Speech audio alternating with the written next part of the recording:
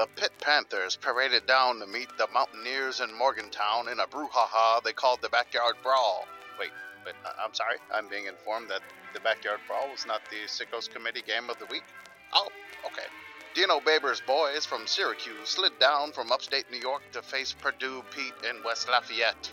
Last year, the tango between these two teams left both sets of fans flummoxed by the flood of foolishness they saw on the football field. Purdue saw their first drive end on a fourth down fumble that foreshadowed their problems possessing the pigskin. Then Cuse crawled across the field on an 11-play, 94-yard march capped off by a silky smooth Schrader sleight of hand, which allowed him to waltz in the end zone for an early 7-0 advantage. 2 drives later, Purdue put the pill on the playing surface again, and Cuse clambered to capture it. Then Syracuse stepped downfield with the shifty Schrader scampering 35 yards for a 14-0 superiority. The Boilermakers brushed themselves off and bounded down the field, finally finding precious points to put themselves down 14-7. A Cuse kick careened wide on the next drive, giving promise to Purdue. However, the Boilers bungled the ball and it bounced back to the opportunistic Orange. Cuse then cruised to a 21-7 lead. A late first-half proposition for Purdue points led to a picked-off pass, and the fourth Boiler blunder took us to halftime. The Boilers bounded out of halftime, intercepting a poor pass, then drove down to slice the Syracuse lead down to 21-14. The teams then traded touchdowns on their next touches, but the Boilers botched an extra point, giving Cuse a 28-20 lead. Purdue forced a Cuse punt, but couldn't capitalize, failing on 4 downs. Syracuse's Schrader ski-daddled 28 yards to seal the success for Otto and the Orange. Syracuse 35, Purdue 20.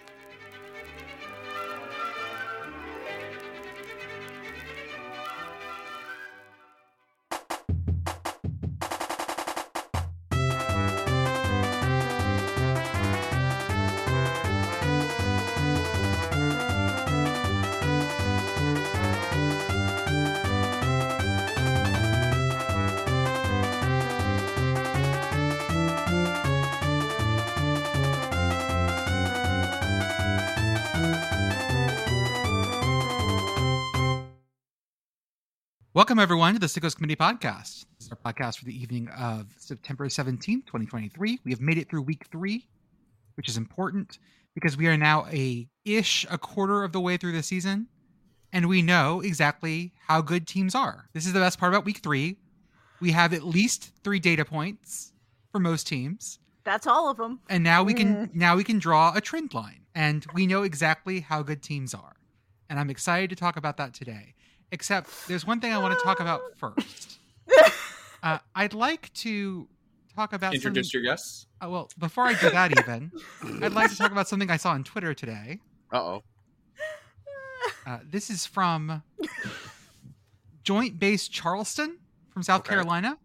Okay. Yes. Quote: "We're working with MCAS Beaufort, South Carolina, to locate an F-35 that was involved in a mishap this afternoon. The pilot ejected safely.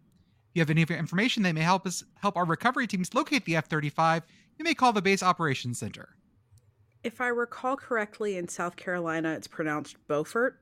Okay, there you go. Well, they have lost an F-35. They're not that big.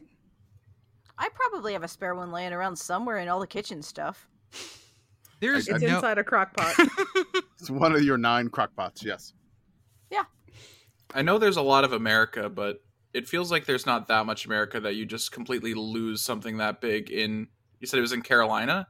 South Carolina, yeah. Yeah, I'm not as familiar with the geography as some of y'all might be, but I feel like there's not a lot of places to lose that. I mean, South Carolina's like a reasonably sized state. Oh, no. 8-Ball has got a hold of an F-35. Oh, that's what it is. Tiger mascot has got it. He's flying the F-35 now. Did you see how low the plane flew over Auburn Jordan Hare Stadium? I did not. They had a fuel, like a tanker plane, and it flew so close that even the Auburn fans were like, "This seems dangerous." I'm trying to figure out what flew over us. I don't know, but it was cool. It was a big boy. It was some sort of cargo thing. It was chonky. It's a very chunky plane. The only time I've ever been at a game that did a flyover, it was the last Grey Cup I went to, which was at the Rogers Center, and the dome was closed. My favorite flyover I've ever seen was at a Pirates game that there was like no one at, and for whatever reason the Army is like, this is where we will deploy the stealth bomber. Oh, it was fantastic. It was so good. I refuse to go over every game this week because there is so much. We're going to do some lightning rounds here. First off, let me introduce folks. We've got Commish, Beth, Pitt Girl, and special guest Joey. Joey, how are you, sir? I'm doing okay. I play this little like college football simulator thing on Reddit where you just like guess numbers and it does the plays. And for the last couple of years we've been doing it. We do it based off like the real life college football conferences. And we're starting a new season now.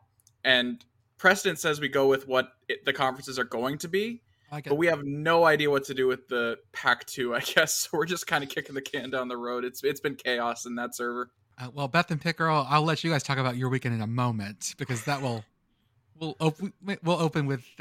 come to that pretty soon. Commish, how was your weekend, sir? It was, it's kind of hard to watch games, like a lot of games with two kids. I can't imagine.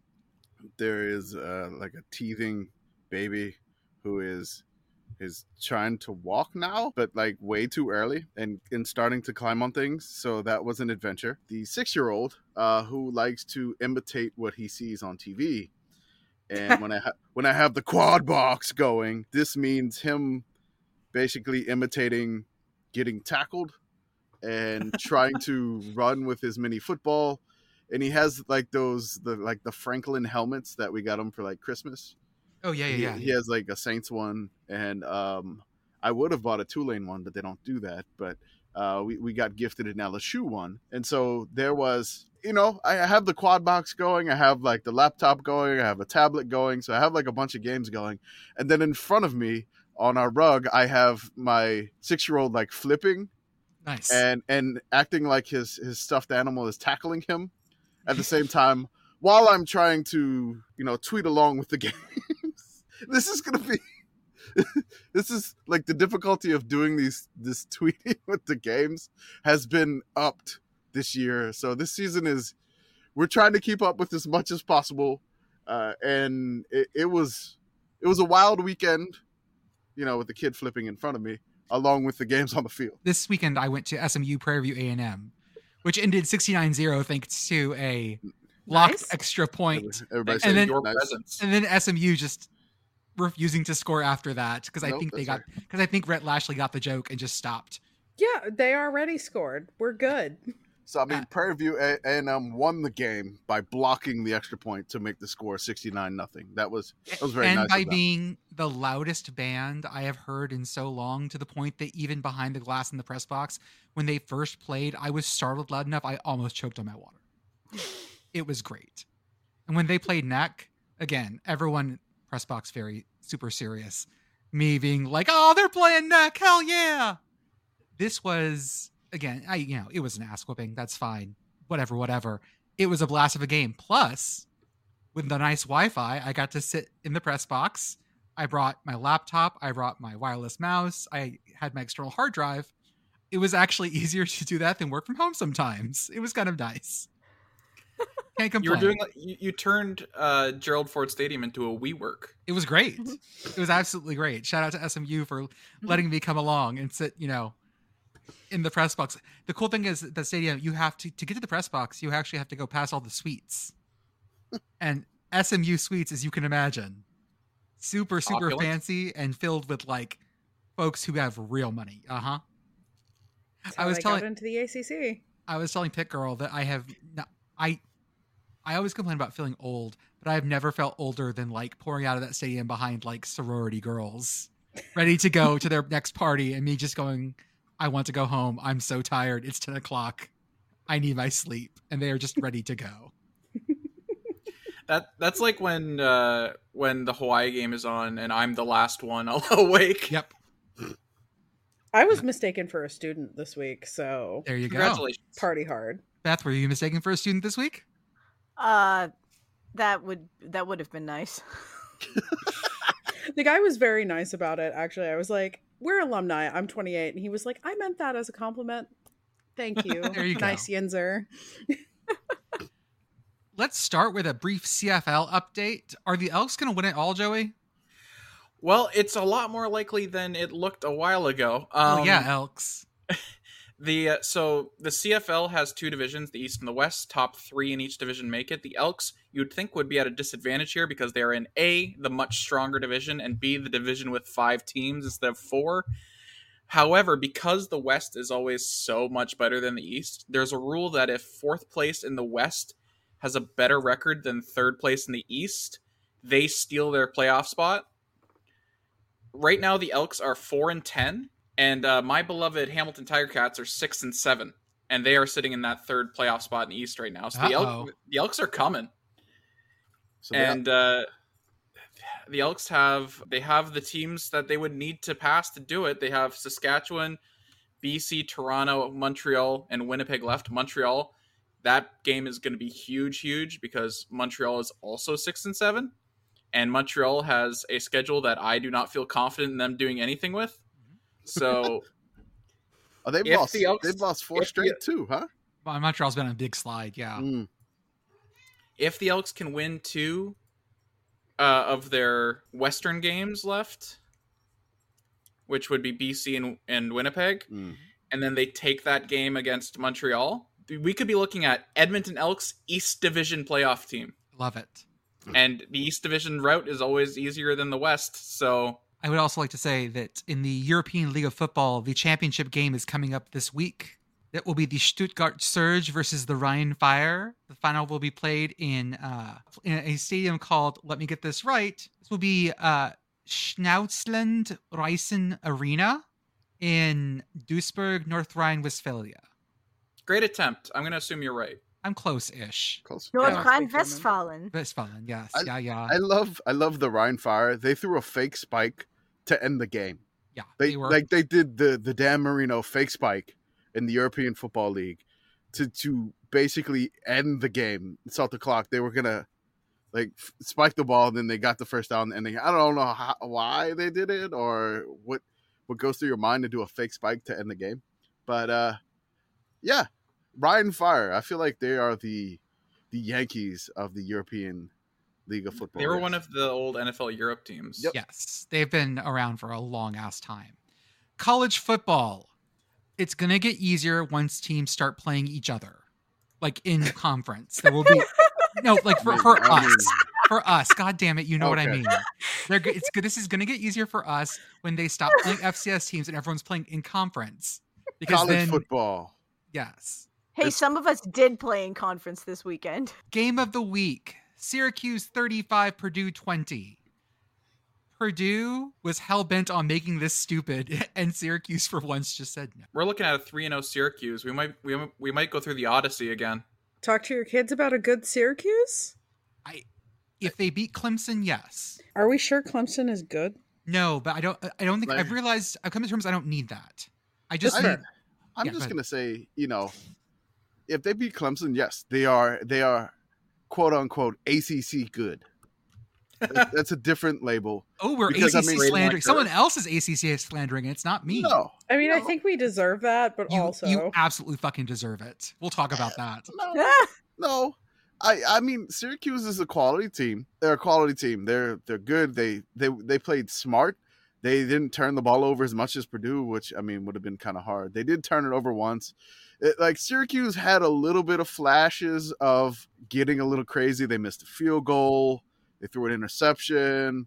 There was Purdue had a chance to do some things, but Syracuse was just no, I am not getting pulled down to Purdue's level. Purdue just kept, come down here. We have 4 turnovers in the first half. Be stupid with us. Come be stupid with us, Syracuse. And Syracuse is no, I can't do what I did last year. It's like your friend that he hasn't been out for a while, and the last time you went out, you wound up not getting home till 7:45 a.m. And Syracuse was just no, I have to go home. I have a family now. I cannot do this with you. Is it going to surprise you? Is it going to surprise you that I am that friend in most of my friends' lives? When I show up in town, I'm the one that's it's fine. We can stay up till 6. Let's go. We'll shut the bar down. No big deal. God damn it, Syracuse. Yes, and. It's not hard. Yes, and. Not no, but. But sometimes when you yes and, you end up being the guy on Pittsburgh's police scanner who sleeps it off in a trash can at 9th and East Carson, and that's not what you want. Just so we're clear, say his name. Don't slander Pat McAfee. Pit Girl, I'm going to need you to say though, Pit Girl. It's not fun unless you fall into a river in Cincinnati. Pit Girl, were you the podcaster screaming at people in Pittsburgh on the same? I am not. I was in the East End vicinity when that tweet went up. It is not me. I love the idea that, like, could you describe the person that screamed at you? A podcaster. Yeah, podcast host. Podcaster did it, just yelling at you, and that narrows it down. That's, I mean, everybody has a podcast now, including ourselves. But yeah, this game could have just said white dude in Pittsburgh. It would have been a podcaster. That's a lot of people. Mm-hmm. Yeah. Hey, Arthur. I'm still like, Purdue was just, I don't know. Purdue was just being Purdue. And like I made the comparison earlier, if Syracuse was at home and they were in their home again, maybe they would have got pulled down to that level. But since they were on the road, they were like, no, we can resist. We got to get back to the hotel. You know, they got complimentary breakfast and it ends at 9 a.m. I got to go. Waffles. I got to get the waffles. I got to get my Indiana state shaped, waffle iron, which I'm sure they have those, right? I hope right, so. Indiana? I would think so. It's a reasonable shape for a waffle. That'd be a good shaped waffle. I don't know how that would work, but I needed an Indiana shaped waffle. But I was kind of, it was almost there. Like, it almost got off the rails a couple of times, and I was just like, oh, here we go. I know, just excited. Like watching them balance on that edge. Just keep going, like, come on. Oh, so something close. Stupid. Do it. It was Fuck it like, up. come on. Do something stupid. Come on. But shout out to the Syracuse quarterback Schrader. I mean, check he the had Commish. Oh, wow. Oh, yeah. It's a Purdue waffle. There we go. A Purdue waffle? Like Is there? Wow. It's got a train on the waffle. It's wonderful. I like that. That's awesome. That would hold a lot of syrup right in the middle there. It really would. It'd just be like a big Purdue pocket of syrup on that waffle. Amazing. But I do love Garrett Schroeder. I agree with you. I mean, he had the best play fakes. An incredible, silky smooth, like fake handoff, and he like hit it, and then he just ran like a naked bootleg like twice, and then he had one to like seal the game. It was incredible. Like, the play fake was just phenomenal, and him running the whole game was just basically Syracuse's game plan, and they executed it great, and were able to avoid the Purdue Pete trap trying to drag them out late for fun in West Lafayette. West Virginia 17, Pitt 6. Okay. This game occurred. It was just as stupid as we thought it was going to be. Beth, as the winner. But no, you gotta. Do you want to make the loser go first? Or no, Beth can go first. Go, Beth. Beth is like dancing in her seat, and she is totally bouncing right now. We fucking won! Yep. I'm glad. Of one, yes. I'm glad that West Virginia won, and I'm sorry to say, but the only reason is because I saw a tweet that I agree with, which said that if the game gets hairy, Beth is going to attack someone with a bassoon. I'm just imagining me running over to the College of Creative Arts, which is not close to the stadium, like breaking in with a chair through the door and stealing a bassoon. Mm-hmm. Taking your first PRT ride. Oh, I could. It goes down there. Oh, that would be wonderful. I am so happy that I don't like the song Sweet Caroline. It's been overdone, but West Virginia has managed to work in Eat Shit Pitt into it, and that made me laugh. There have been times when the ESPN broadcast in this rivalry has had to cut away at times that don't make sense, because that song comes on and they're like, oh, right, cool, the little Pitt tradition, because they still play it at Heinz Field. Mm-hmm. And the West Virginia fans frequently outnumber the Pitt fans at this rivalry in Pittsburgh. And it's... Beth, please don't be a 75% of these people are West Virginia fans person. At the last game, we were not. Okay. I've been at some where we absolutely were. I've been at ones too that, like, because they usually don't play Sweet Caroline until, you'll have to correct me, I think at the end of the third quarter. Yes. Yeah, I was at a game that involved many, many, many, many, many touchdowns for West Virginia and not as many for Pitt. And like the Pitt faithful were long gone by the third quarter. Fair enough. And it was not a broadcast they could air. So Well, they kept having to turn down the audio on Mhm. ESPN this time Oh, yeah. because Eat Shit Pitt was so loud and Yes. so Yes. audible. Yes, very much. The first time I heard that day was at around 12:07. So I wish we recorded video because I wanted to just mention that I've never seen someone look as revolted on a podcast before as Pitt Girl did when Jordan was teeing up Beth there. Yeah. listen, are you ready to talk to your children about the offensive explosion that was the Mountaineer offense in this game? After a while, let's be clear here. This was No, 6-7 Jordan, going into never, half. Never, not at any point. Like, it was offensive. I'll give them that. These were two terrible teams fighting in a pillowcase. I am incredibly upset on behalf of Pitt's defense in the same way that I was last season, but Yes. somehow it's worse now. I didn't think it could be worse now, but it's worse now. Talk to me about Phil. How do you feel about Phil? How did you let us win that game? How did that happen? We didn't have a quarterback. We didn't have a running back. We don't have one either. We sure as fuck don't have any wide receivers. You seen it. I am of the opinion that Phil, and probably also our offensive coordinator, but definitely Phil, should have been made to walk home from Morgantown. Just gonna read you Phil's stat line real quick for the second week in a row. Oh God. 8 for 20 for 81 yards, 4.1 yards per pass, 3 interceptions for a QBR of 10.3. Some Boston College numbers. Hey, He was better at Boston College also. Before we get too into that, can I introduce you to our new starting quarterback, Nico Marchiol, who was 6 for 9. Nice. As our winning quarterback. For had 60 yards. 60 yards of passing after our starter had, none. No yards of passing. Yeah, 0 somehow yards we of passing. outpassed West Virginia in this godforsaken game. Also, 1 touchdown, no interceptions. It has the winning quarterback a QBR of 27. Christ. Kazoo.wav. That sure was a football game. Boy, it sure was. Like, honestly, at this point, you know what? Next year, just make the Brawl the game of the week. Just do that. Like, I retract my statement. This was too dumb for words. It was immensely, immensely dumb. Extremely on drugs. Pitt's defense forces a fumble. Phil immediately throws the worst pick you've ever seen. Oh, in that your was life. like I was watching that game was on my laptop screen while I was watching the SMU game because I was in the press box at that point, and out loud I go, "What the fuck?" Yes. That happened. I stood up on my seat, like pointed myself over in where I figured your general direction was, and just started making the biggest arms I possibly could. Like, how did that happen? I would like to say, while we are discussing this game, the fact that I would like to defenestrate Phil Dracovic aside, I had a lot of fun.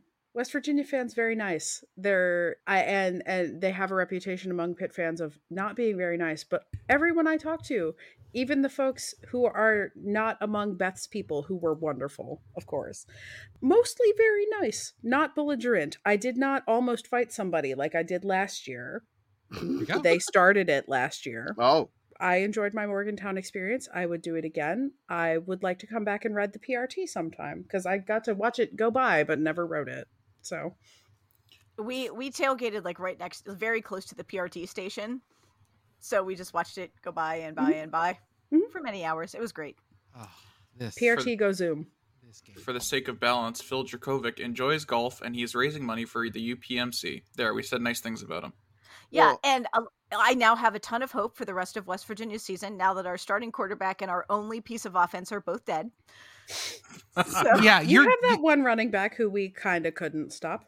no, that was Donaldson. You killed him. Oh, He died. oops. Yep. Rest in peace. he died for West Virginia sins. Yeah. No, we now have our new quarterback who you just met. So, Nico. Nico. And we still have We still have one running back, and maybe there's a receiver somewhere if we look hard enough and turn over enough mattresses.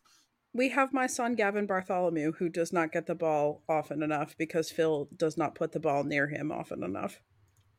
Now, to be fair, Phil doesn't put the ball near anyone. No. Phil puts the ball near West Virginia defenders. He does. He's very good at that. In the numbers. And does it enough times that we can finally get an interception, which is a thing we are not good at. I do want to formally thank Pat Narduzzi and the entire Pitt coaching staff for not watching a lick of West Virginia film, because stopping us is a very, very simple proposition. Like, this is a junior jumble in terms of difficulty. Mm-hmm. And it was very obvious that they were distracted by something, I guess, because this wasn't hard, guys. Like, I want to say something about Phil here. Yeah. So I'm not counting the Wofford game here, but Phil, FBS competition. He has 3 touchdowns and 3 interceptions. Oh, fuck. Perfectly balanced. I mean, Pitt is immensely sickos. Like, we are rapidly escalating towards last year Iowa territory. He is 18 for 52 in FBS for 3 touchdowns and 3 interceptions. Oh my god! I didn't think he was ripping it enough to be a Detmer guy. He's not. He's not enough yards. He only has, let's see here, FBS wise. FBS. I'm not counting the Woffordness, right? He only had 1 touchdown against Wofford, by the way. The Wofford isn't going to skew his numbers that much. No, it doesn't really. He had 1 touchdown and no interceptions against Wofford. 214 yards. But FBS wise, let's see here. He has about 260 yards, even 3 touchdowns, 3 interceptions. That would be an amazing Detmer game, but he's done that in 2 FBS games. So Pitt Girl and I were unable to come up with a wager for this game. Mm-hmm. We struggled mightily for at least 7 minutes of that tailgate trying to think of something and failed utterly. And I am going to make a wager right now. Okay. Whoever wins the next edition of the Backyard Brawl, the loser buys a Phil jersey and has to wear it. Wait, no. Not a Pitt Phil jersey. You need to both buy. It's got to be a BC Phil jersey. Notre Dame. NFL Phil jersey. Here's the thing: if I'm stuck with a Phil jersey, if I'm stuck with like a Phil Pitt jersey, I am unhappy. But I get the feeling that if Pitt Girl is stuck with a Pitt Phil jersey, she is equally unhappy. Correct. No one hates. We ended up explaining this to some WVU. The section that I was in was sort of mixed because I was with a season ticket holder, and they put the Pitt requests in 3 of the 4 corners, the upper corners of the upper deck of the stadium. Pretty good seats, actually. What yard line were you on? Because we argued about this. It's sort of like, because it's rounded off. Right. I would say that we were like sort of on the 15-ish. Rats. Puddles was right. Okay. But looking, of course, Puddles was right. There were WVU fans immediately behind us, and Pitt fans in the general vicinity were booing Phil as you do at this point. And they were like, wait, what are you doing? Are you booing your own quarterback? And it was like, yes, and this is why. And also, no one hates Pitt like Pitt fans. And that is true. Yeah. That is the one thing WVU and Penn State and everyone else cannot take from us. No one hates Pitt like Pitt fans. And it's something that West Virginia fans can understand because we are in the exact same situation. We are the same. We are. It's why this works. It's why this rivalry is so good. I enjoy this much more than the Penn State rivalry. I actively despise Penn State. Oh, same. I dislike you guys on principle, but we're actually the same. Yeah. Beanie Bishop Jr., West Virginia cornerback, had this to say in his post-game conference about... What was the name? Beanie Bishop. Junior. About Phil. Quote, "We knew coming into the game their quarterback wasn't good at his job." Yes, anyone who has eyes knows this. Mm-hmm. Doesn't require a lot of tape. I'm hoping that this will overtake the Owen Schmidt quote as the quote from a West Virginia player about this rivalry. Beanie Bishop Jr. was the bar that SpongeBob got kicked out of. My quote of the evening is Pat Narduzzi, quote, "Our kids fought their tail off again like they always do. The difference in the game was turnovers." Yes, Pat. Who caused the turnovers? Listener, if you are unaware, Owen Schmidt was a fullback on the 2007 West Virginia Mountaineers who had this to say after a game which has a score that we don't need to revisit right now because we did fucking just win. Because good things can happen. Quote, "We blew it against the shittiest fucking team in the fucking world." There was a point in this game I was watching where I believe West Virginia had just scored and the score was 13-6. Oh yeah. And I was begging them to miss the extra point. I was like the rage in my little section during that brief moment was like, no, not this. The anxiety is just Yeah, it was not good. It would have been. I was relieved when they made the extra point and 13-9 was no longer in play. Because I was just like, if it was 13-6 and Pitt has the ball at half at the half, what is the vibe of the stadium at that point? So the vibe wouldn't have been that dissimilar from the level of anxiety that was already there. It's more of a cosmic anxiety, I guess. There was no point in this game. Like, I finally felt safe in this game with about 30 seconds left to go. Wait, really? Because as soon as you guys were up 8 and I was like, this is too many points. This is a million points. It was when I tweeted at you that, like, if you want to come over now, you can. That was when I finally felt safe that I'm like, I don't think I'm cursing it now. As per usual, Mountaineer Field's general Wi-Fi situation had its curses. Yeah. So, Pitt Girl and I were carefully sequestered by the gods of the internet. Twitter worked for me. I could only see Discord. So we were like sending people back and forth to send messages. Thank you, listeners, for being our interlocutors. I also want to take one moment to appreciate that time in the fourth quarter when Phil attempted to direct traffic through an incompletion and got a holding call on his offensive line because he spent a while dicking around. It was amazing. I remember screaming, throw. My sister, who was sitting next to me, goes, "Ooh, he's on a field trip." It was wonderful. Thank you, universe, for letting this game happen, because this is exactly what we needed in the night spot. We only get 2 more years of the brawl before we go back on a break for a while. So, like, cherish this. Cherish these beautiful moments while we have them. I was going to say, at that point, both these teams will be in the Big Ten. Probably in the Big Ten West. Yep, somehow. Yeah, that feels right. That feels spiritually correct there. Yeah, for real. Fullcast After Dark also very accurately described this game as an industrial accident. Yeah. Yeah, that's right. This was definitely the 3 Mile Island of football games. It was perfect. It wasn't a total meltdown, but it was perfect. You know what? We should probably cordon this off for a bit. I love how both Beth and Pitt Girl were like, no, we don't think it should be the game of the week. And then they're like, they're like, yeah, it should have been the game of the week. So that was some good football. I enjoyed all of it. I did. It was so much yellow.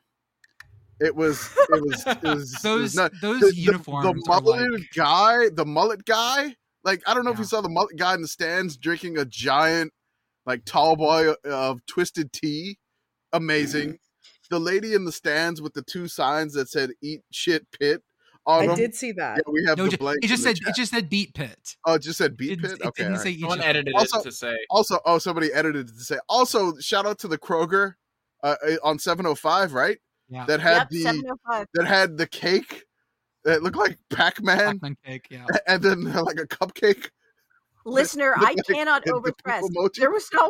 There was not one of these things. There were about 16 of them, and they were just on a pile of pepperoni rolls. It was the most West Virginia shit I've ever seen. Respect to the Kroger cake artist. I appreciate you. Real quick before we move on, can we do some quick scorebug chat?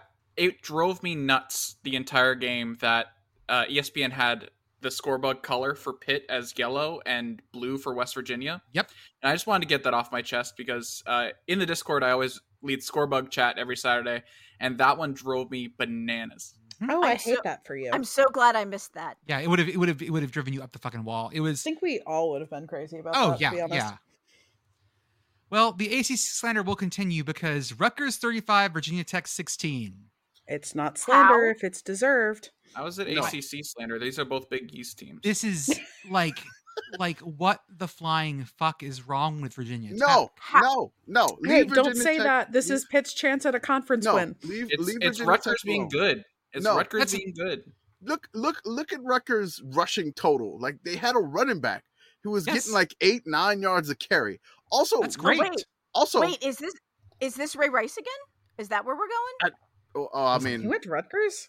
Ray Rice did Yeah. go to Rutgers. We don't condone sure did. anything that he did. We don't. No, he sucked. that He stuff. sucked a lot. Yes, like that- like personally in his Yeah. personal life. Yeah. As a Rutgers running back, he was nice. But This Ray is Quinoa. we won't talk about this that. is like, okay, yes, this is very much Virginia Tech. Sorry, this is very.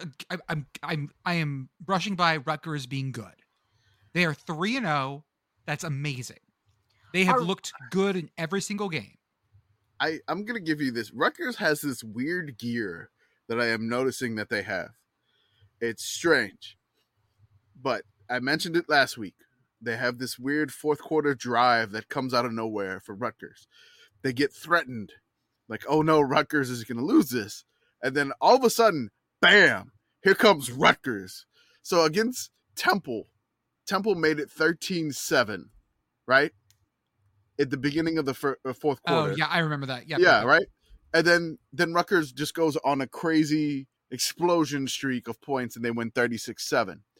The Hokies made it 21-16 in the fourth quarter. They missed the 2-point conversion, but then Rutgers, bam! Here comes Rutgers. They win the game 35-16.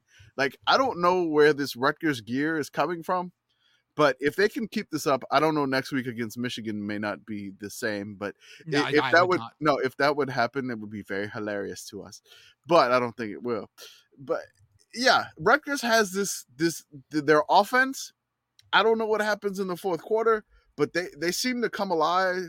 And if it's just them just running the ball and then just ripping off runs in the fourth quarter to put the game away, I they got a new offensive coordinator this year, so I don't know, man. I could see a bowl game. I mean, absolutely going to be a bowl game. I can tell you what they're doing is they're going goblin mode. No. This is extremely like 2005 through 2007 Greg Schiano 1.0 Rutgers. Yep. That what you are describing, it like gives me the biggest Big East flashbacks, because that's what it felt like. Like all of a sudden, like whereas Rutgers would trip over their own dick every single time for 2 decades of me watching them, suddenly out of nowhere it was like they discovered, oh hey, the fourth quarter we could do things now if we chose. Seriously. It's wild, and it's built on running. Like It's nuts. So like, Virginia Tech takes the lead. I'm sorry, shrinks it to 21-16 in the fourth quarter. Let's see how much time was remaining at the beginning of the fourth quarter. So again, they're threatening at the beginning of the fourth quarter. Rutgers is like, oh no. Then their next drive, Rutgers, 6 plays, 75-yard touchdown, 55-yard touchdown run. Then they stop Virginia Tech on downs, and then Rutgers again, bam, a 12-yard touchdown run. They ran the ball for 18 yards, 6 yards, 3 yards, 7 yards, 12 yards, touchdown. Rutgers 35-16. Rutgers. TCU 36, Houston 13. Houston is broken, and the Cougar coaster is going off the cliff. They're Line goes down. It is. roller coaster more fun when line go down. True. well, I mean, except the line should go back up for a good coaster. it didn't even really get that high this year. So it's just been like, what was their first game? Who did they play in their first game? That was UTSA, and they barely beat UTSA. UTSA like 17-14. So And it's like they a got bagged by Rice. This reminds me of that coaster in Kennywood. I think it was called like the Thunderbolt or something like that, where you just come out flat and then you just go straight down the side of a hill. And just That's that Thunderbolt. feels like that's the Cougar coaster this year. It's like, hey, we go up a little bit and all of a sudden, bam, straight down the hill. Have we considered that perhaps it is just the Cougar zip line and it only goes downhill? I don't know. But TCU put them away. I mean, TCU found some sort of discipline. It was close for a bit, and then like Houston just ran out of anything, really. That was every game this weekend. It felt like it was close for a bit, and then someone just ran out. They Rutgers them. Do you know who didn't run out? Fresno 29, Arizona State 0. Holy Woo. shit. Fresno State's 3-0. and has racked up $2.5 million on their away trips to Purdue and Arizona State. Dude, Arizona's good. It's crazy. Arizona State, 7 turnovers. It Yeah. was so bad that Arizona State fans were watching like Colorado State in the stadium on their phones.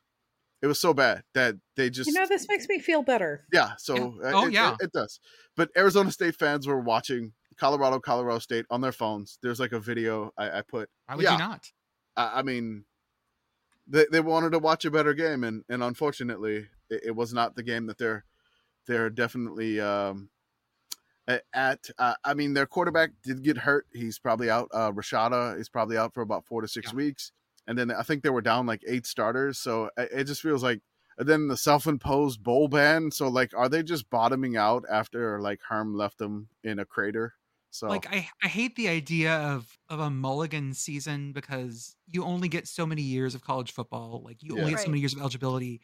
It sucks. I hate when this happens anywhere for these kids, but like this just feels like if this was to be any year, the only acceptable year would have been 2020. Yeah. Like college sports is such a shame that way because the seniors on this team, all these like the worst take you ever see on social media, and I won't dwell on this, is the people go like, oh well, the transfer portal is such a big deal, like they can just leave, like college sports, it's broken, they can just leave. And I'm like, no, they can't, not in this case. Yeah, this was all after they got the God. Anyways, yeah, it's gonna be a long year in Tempe. Nebraska. I mean, I hope it gets better for them. Shout out to Fresno State because they. Oh hell yeah! I mean, God, I know they got a lot of turnovers, but they took advantage of it, so they didn't do it on them. Shout out to Fresno State, 3-0. Nebraska 35, Northern Illinois 11. I have no clue what the fuck is going on with Northern Illinois. But they like 11. They are so weird this year in terms of beating Boston College, losing to the Salukis, and now losing to Nebraska. Nebraska gets their first win under Matt Rule.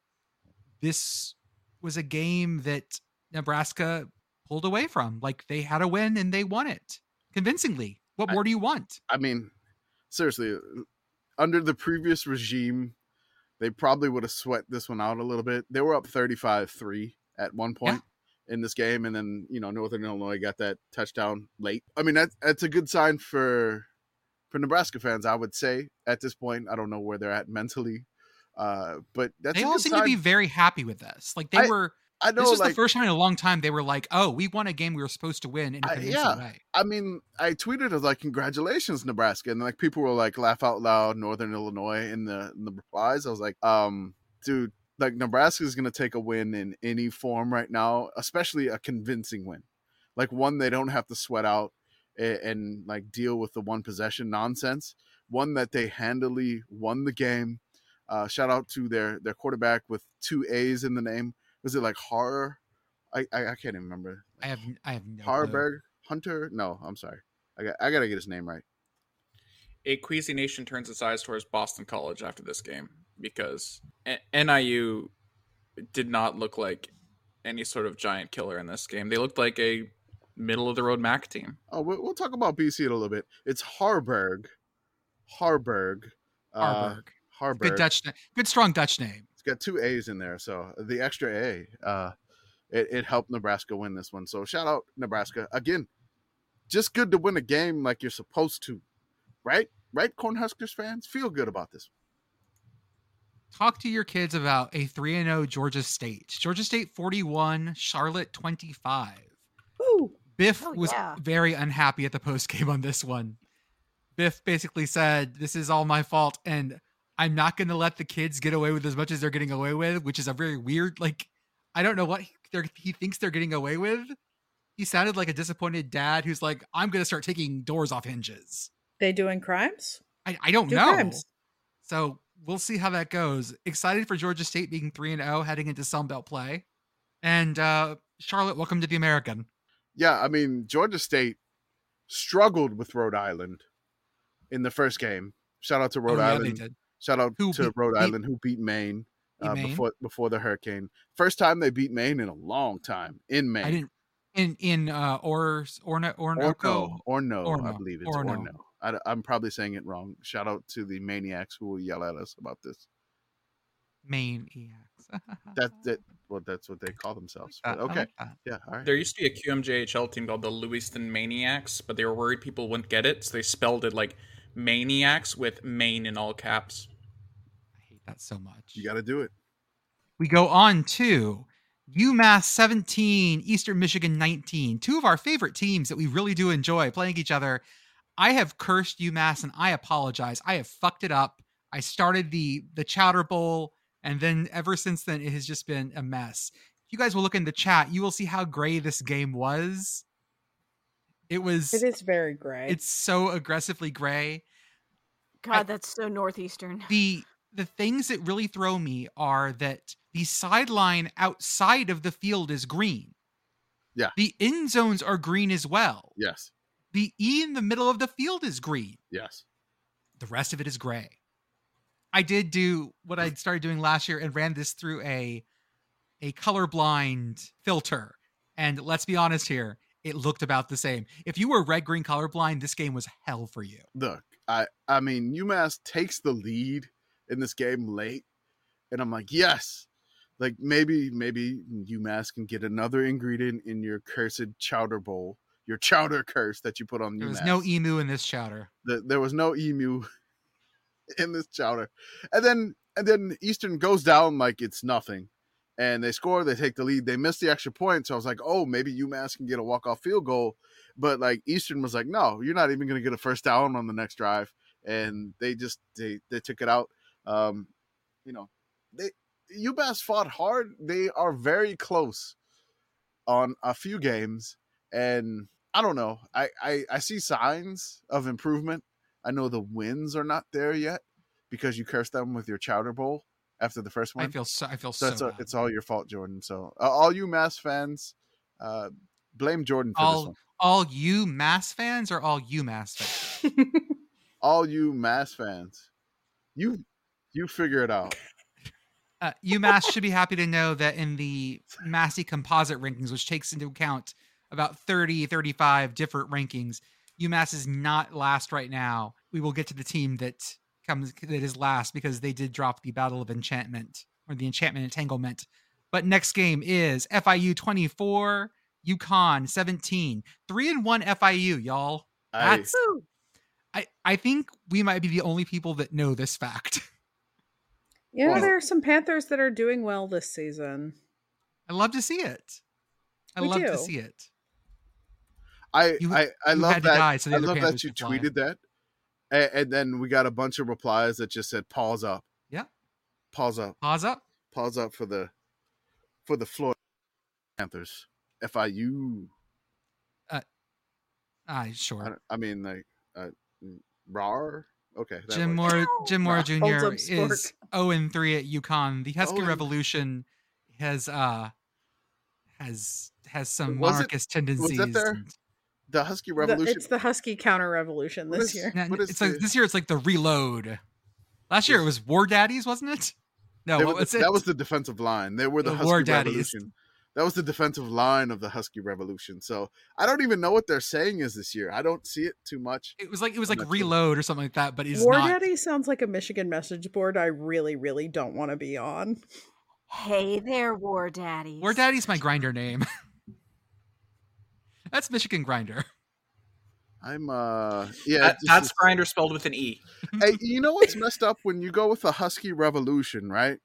So that's back in 1776, the revolution that they're basing it off of, right? Is that the revolution they're basing off of? I don't know. I don't know, but there's like a Husky Revolution. But then they go with the Reload. Like muskets take a little while to reload, so that is okay. Maybe that's what's going on with UConn. So we're advancing to the UConn War of 1812. War of 1812, the Battle of New Orleans over Nutmeg. So what I'm hearing is UConn's going to play against McGill.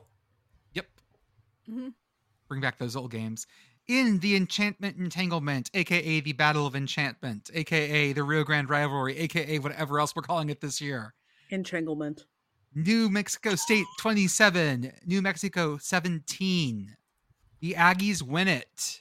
And they looked very good doing it. Diego Pavia, once again, back on his shit, not forcing things, and looking like an actually great quarterback like we know he is. It feels like the UMass game now was really weird because New Mexico State has looked way better since that game. Yes. That was a weird game. Like it's going to be a weird one for a while. This is the team, by the way, that is at the bottom of the Massey Composite Index. That would be New Mexico because, yeah, they are.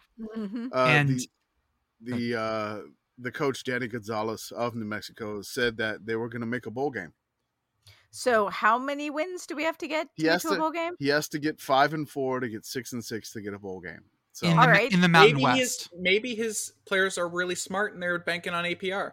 So we've got to come up with 5 out of the following list. Let's go. What's New Mexico's schedule time? So next week they got UMass. Oh wait! At UMass or in Albuquerque? At UMass. Oh, we're going to talk about this on Tuesday. We sure are. Oh God! Okay. Wait! From Albuquerque to Amherst. Then we're going to Laramie. We got Wyoming. Nope. Grande L. Then we return home for San Jose State. Nope. If San it Jose gets State weird, against Toledo. Nope. If it gets weird, L. Then we've got Hawaii coming to town. Yes, Hawaii off the island. Yeah, Hawaii off the island is okay. Coin flip. Then we're going to head a little bit northwest to the booming metropolis of the Wolfpack to visit Nevada. The booming metropolis of the Wolfpack. Okay, Nevada's really bad. Tentative W? Yeah. I don't know. New Mexico's also very bad. Shit. I see if we're giving them a fair shot, like we're giving them house odds on the 50-50s, I got 2 wins here. Okay. Then they're hosting UNLV. UNLV looked real good against Vandy. I don't know if that's a statement. I don't know if that's a statement against Vandy or I don't know. Now we're headed to the Smurf turf to go play Boise State. That's not happening. Grande L. No. Yeah. Now we get to go to Fresno State. Nope. No, sorry. Big L. Big L. And now we finish our season hosting Utah State. That's a win. No, I'm just optimistic. Utah State, no. Utah State has 3 injured quarterbacks at this point in the season. And it might take more than that to lose to New Mexico right now. That's New Mexico. Tough. The thing with New Mexico is, I think they're going to start playing a lot more desperate because I wonder if getting to the midpoint of the season when players are going to look around and they're going to look at the fact that the coach is probably gone if they don't make a bowl. I mean, I'm almost certainly. And likely. I mean, I don't know if there's a win here. Like if there's a weird one, like not Boise, but Utah State, maybe they come off. Who did they play the week before? Maybe they come off a weird game. Do they duck Colorado State? I don't know. Like I kind of want to give them a chance against UMass because there's a good chance that UMass team that played New Mexico State is not the same UMass team we have now. They looked kind of slow and plotty against EMU, although EMU does that to teams. Do I see an easy 5 or 6 wins? No. I don't see an easy 1 win. But I mean, a path is there. Yeah. No. So not necessarily great. So good luck to you, New Mexico. We'll talk about you in your next game for sure on our preview Absolutely. Shout out to New Mexico State, who's going to Hawaii for their game, and there'll be the late night game, New Mexico State and Hawaii next week. So that's going to be fun. Shout out to Jerry Kill too. He was on the sidelines. He took a hit too. Oh wow. So he's still doing good. They just said he was under the weather, so they keep giving the impression it's nothing serious. We definitely hope it's nothing serious. Stay healthy, Coach Kill, and we're gonna move on to I guess kind of like a Big Ten. No, that's an ACC game. It's Virginia versus Maryland. I'm just gonna note this one thing. I don't want to go too in depth on this one. But Virginia got out to a 14-0 lead, and then Maryland scored 42 unanswered. So that happened. Also, it was 14-14 at halftime. And then shout out to my sister for sending me a bottle of Old Bay vodka. And I posted a picture of the Old Bay vodka, and then Maryland proceeded to score 28 second-half points. So That's why I was getting asked what shot pitchers the Old Bay vodka should go in. Things are getting put together. Things are getting put together now. That is definitely correct. So I did want to say that Maryland, again, getting down 14-0 to lesser teams, but then come roaring back seems to be a little bit of a thing. Shout out to all the Maryland fans in the Maryland flag. The one guy, well, not one guy. There was probably like thousands of guys in like full Maryland flag, like suits and stuff. It was ridiculous. I wonder if like there's an Old Bay. Do you think anybody would wear that? Like an Old Bay? Yes, I would. Yes. That's a specific type of guy. I Jordan, I have a question for you. Yeah. Would you eat Old Bay straight out of the tin with a spoon? Yeah, sure, why not? Okay, that's what I thought. All right, continue. Old Bay cologne is something that autofills on Google. Hold on. Oh, good. I mean, is there one? Or is that just or is Google giving us someone on ideas? Etsy? I feel like more appropriate would be Old Bay Axe spray. It's like Bay. It's Google being like Bay rum. Okay. But there is an Etsy thing that says Old Bay scented, and I have clicked on it to see what's It's a going candle. on with that. Candle. I would like that too. It's a candle, yeah. Also, someone has a sticker which looks really cute. It's an Old Bay juice box. Ooh. Amazing. So then we go on to UNT 40, Louisiana Tech 37. North Texas gets their first win under the new regime. I'm very happy about this. As a double alumnus of the Mean Green, Caca, as I think they say. This might be their hand thing. I don't know. I mean, That's a fastball. North Texas finally went with the ULM transfer Chandler Rogers, Yes, and they get it's their the first news. win of the year. They almost blew a 37-20 lead here, but La Tech tied it at 37-37. But again, former ULM QB beat Louisiana Tech, so I'm counting that as a win of ULM over Louisiana Tech. Also, again, not a conference game. North Texas, Louisiana Tech is no longer a conference game, which not a conference game. feels weird. Army 37, UTSA 29. Holy shit. Army just sat on them. It was the most Army thing I have ever seen. Except they did it from the shotgun. Like the shotgun triple was. I just want to go over the stats here. Yeah, please do, because this is bonkers. So this is amazing, right? Army had 188 yards passing. They were 8 for 18 passing. Their yards per pass was 10.4 yards. They rushed the ball 65 times for 254 yards. I've seen stats where it said they were 7 for 7 on fourth down, but ESPN indicates it's 6 for 6 on fourth down. I don't believe ESPN, so I'm going to go with 7 for 7. Because their stats have been awful this year. Fucking fake news. ESPN thinks that Cincinnati, Miami, Ohio played an overtime hockey game. So yeah, they're fucked up. I mean, who's to say that they didn't? I mean, honestly, I think it's a good idea. If we're gonna do this 2-point conversion shootout thing, give whoever loses a half a win. That's what we do in hockey. I mean, that makes sense. Do it. Why the hell not? But UTSA did everything right except for one turnover, and they were chasing that one turnover the entire. They even completed a Hail Mary right before half, and they were chasing that fumble on the first drive that gave Army a 14-0 lead, and they were chasing them the entire game, and they just couldn't catch up. They just couldn't do it. They couldn't tie the game. They're just chasing Army the entire time. They got within 2 points. It was a fantastic game. They just could not close that gap. The Army, so Acme, was able to finally catch the Roadrunner, I guess, here. Is Acme a defense contractor? Is that canon? Probably. Sure is now. We could make it that way. So, Okay. I think they're like Yamaha, where they just make everything. Jet skis and saxophones and Yeah. I have to be the one to say it, because is Army good? Like they've looked great. Yeah. I mean, they lost to ULM. The more you say is Army good, it makes me feel better. So I'm gonna say yes. yes, there you go. Give me a little bit of ULM confidence here. Here's your parlay. Are Army, Rutgers, and Syracuse good? Christ. Only in New York, baby. Christ.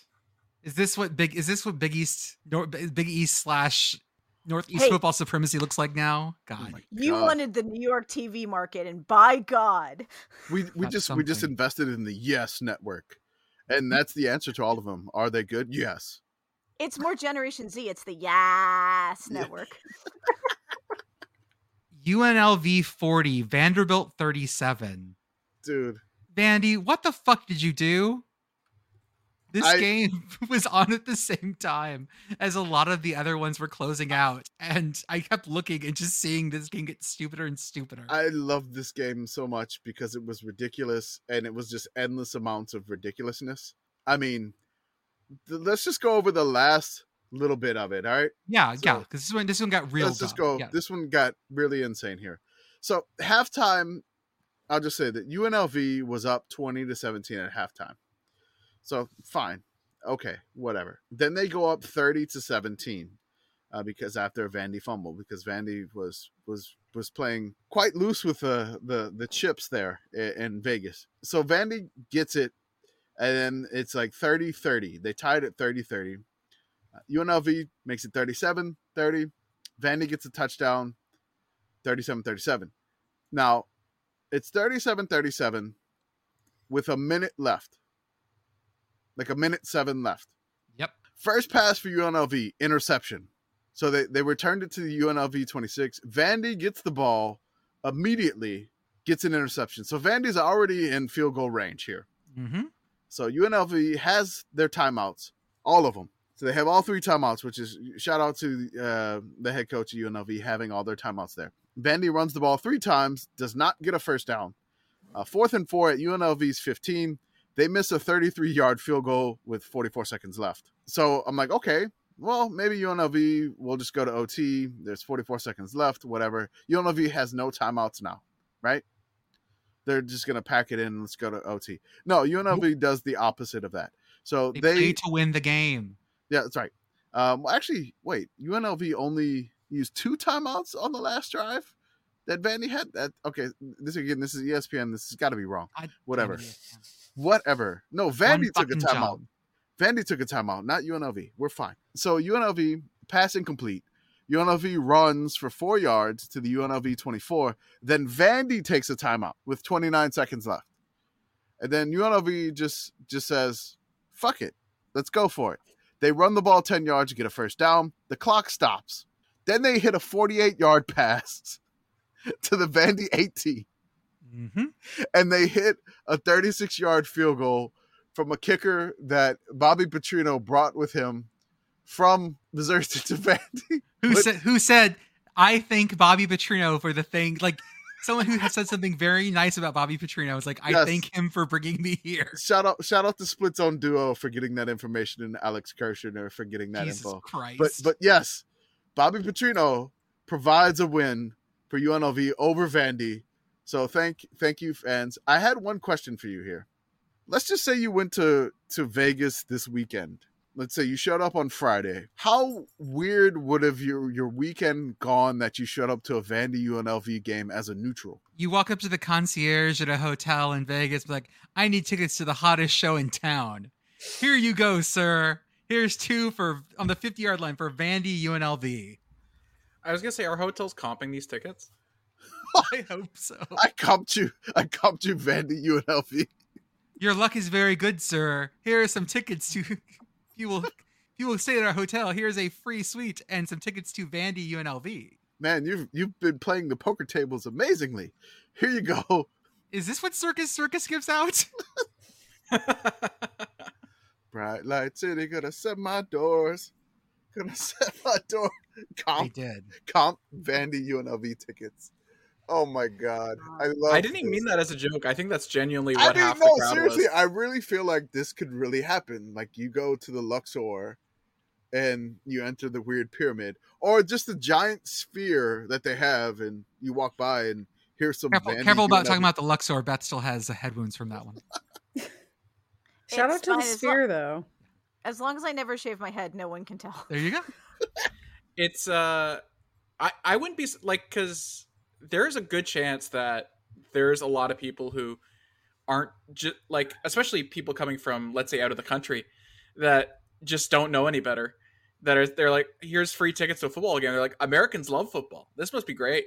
Oh God! And then they're No, treated to the no, but- splendors of this country. But this game was phenomenal. It was great. So, It was like, great. if you're like a European or like, This if is you don't know that, this is how Saudi money gets into college football. It's UNLV.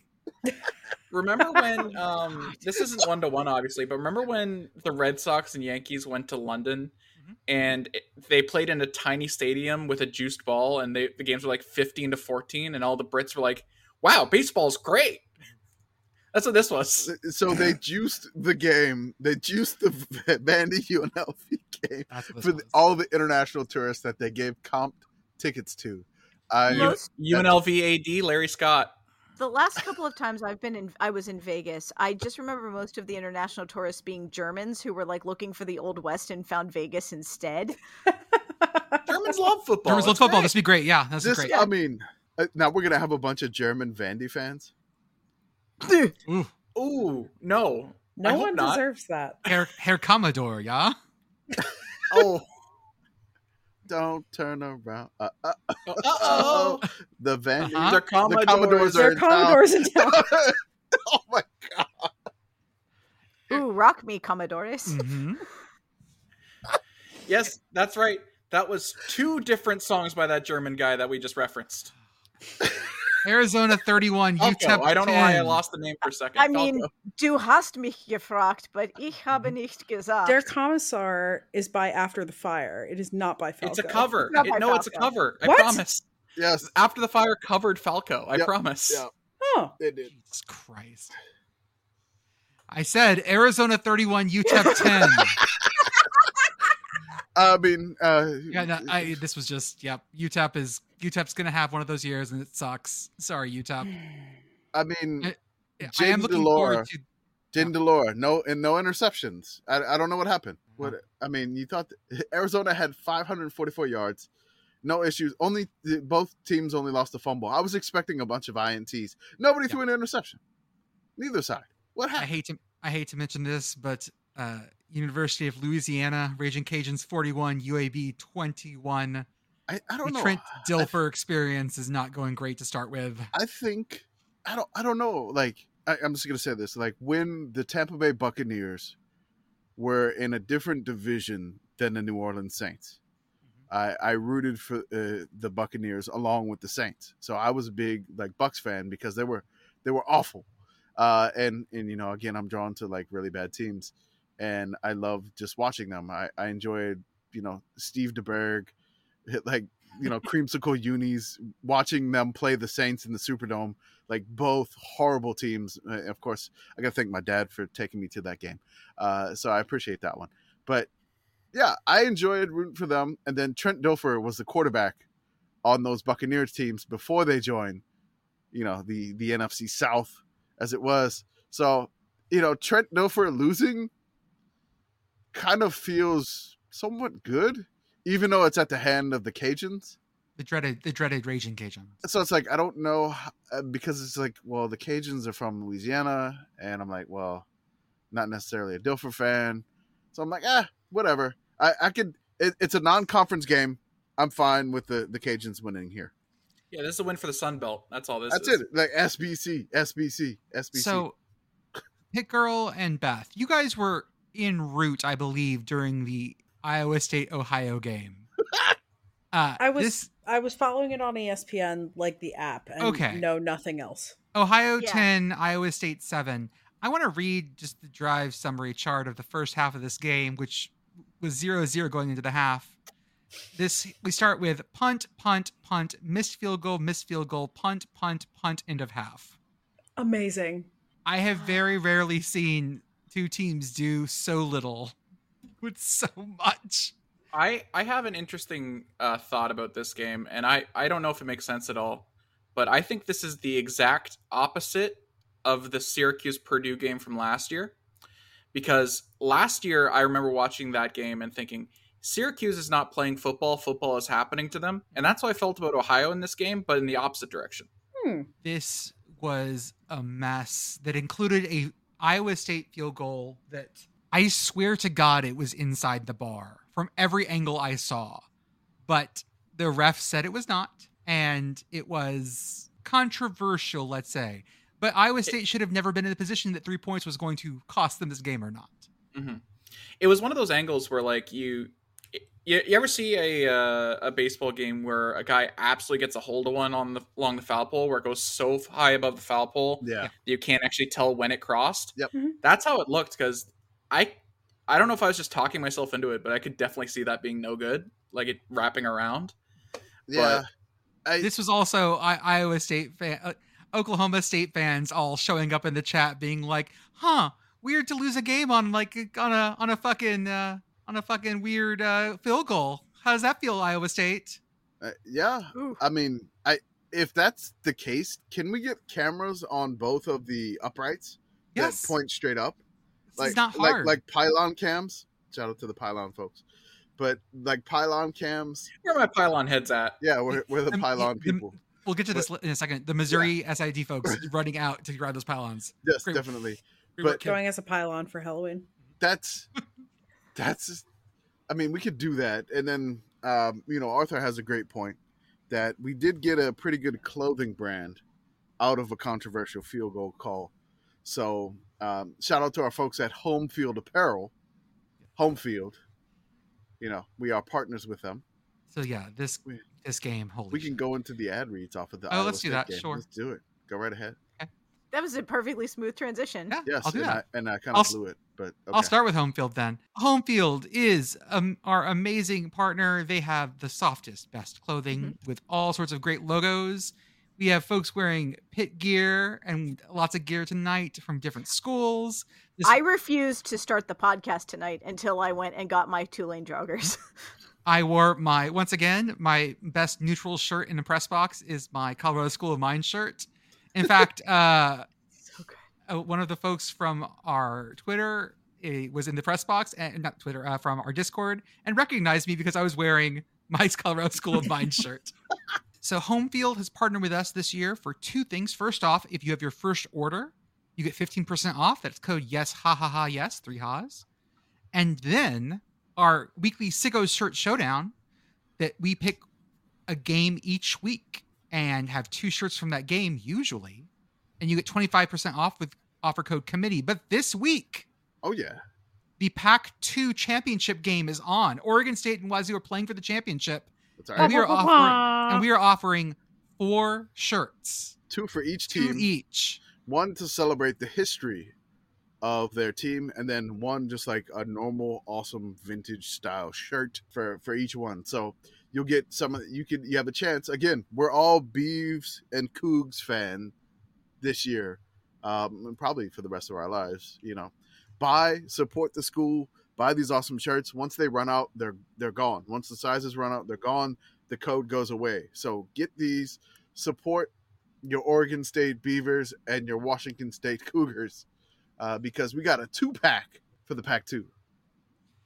We have other things that we have are our Substack, we have our YouTube channel, and we have our Patreon. For $5 a month, come talk to us on Discord, join the weekly ratings debate, live chat during games, see pictures of the food we're cooking, see the cats and pets that we have, and come holler with us, because nothing feels better than on a Saturday just sort of yelling into ether with a bunch of people online. I just checked the Starboard, the top posts right now, and they're currently writing poems about Bill Belichick. So there you go. Perfect. We also have our merch store, sickos-committee.sellfy.store, or sickoscommittee.org now redirects there. Ooh, we have a website. Hold up, let me make sure I do we're that. org. .org. Redirect? Come on. It's slow. Yes, it does redirect. Awesome. Sickoscommittee.org will get you to our store. We have some amazing gear, stickers, and shirts, and mouse pads, and who knows what else. We're working on some new stuff as well. I have a script Sickos that we're going to have pretty soon, and we have Pitt Girl's famous saying, "Linear time was a mistake," and we're going to have a sticker for that as well. So there we go. If you have any more things that you want, let us know. We're happy to design them, because we want to make you guys as big a part of this as we are, because we couldn't do this without you. And now we're going to do some quicker things because we're going to get slogged down. It's already 11:22 Eastern time zone. We're going to do the Colorado game. It's going to go on for fucking ever. Yes. Next game, Iowa 41, Western Michigan 10. He's back above the line, kids. Yeah. So many points. So many points. This was scary for a minute. Like, Iowa turned it on late. Who knew they could do that? Well, I mean, after Brian Ferentz threw his headset, it was just everybody for the Hawkeyes were left. So angry. I love how he threw it, and then it was already attached to his waist, so it just went around his waist. Like, it didn't even go down. It just went around his waist. It was tethered to him. So he threw it, and then the cord wasn't that long to hit the ground. It just wrapped around tether Ferentz. He can't even have a good hissy fit. I wish it would have wrapped him up Wile E. Coyote style, and he fell hog-tied. Yeah. Like he hit himself with a bolus. Perfect. Yep. This was. Oh yeah, he's the one Ewok just like hitting himself. Is that Wicket, or is Wicket the other one?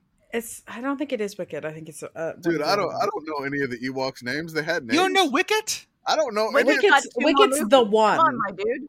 Yeah. He's like the main Ewok.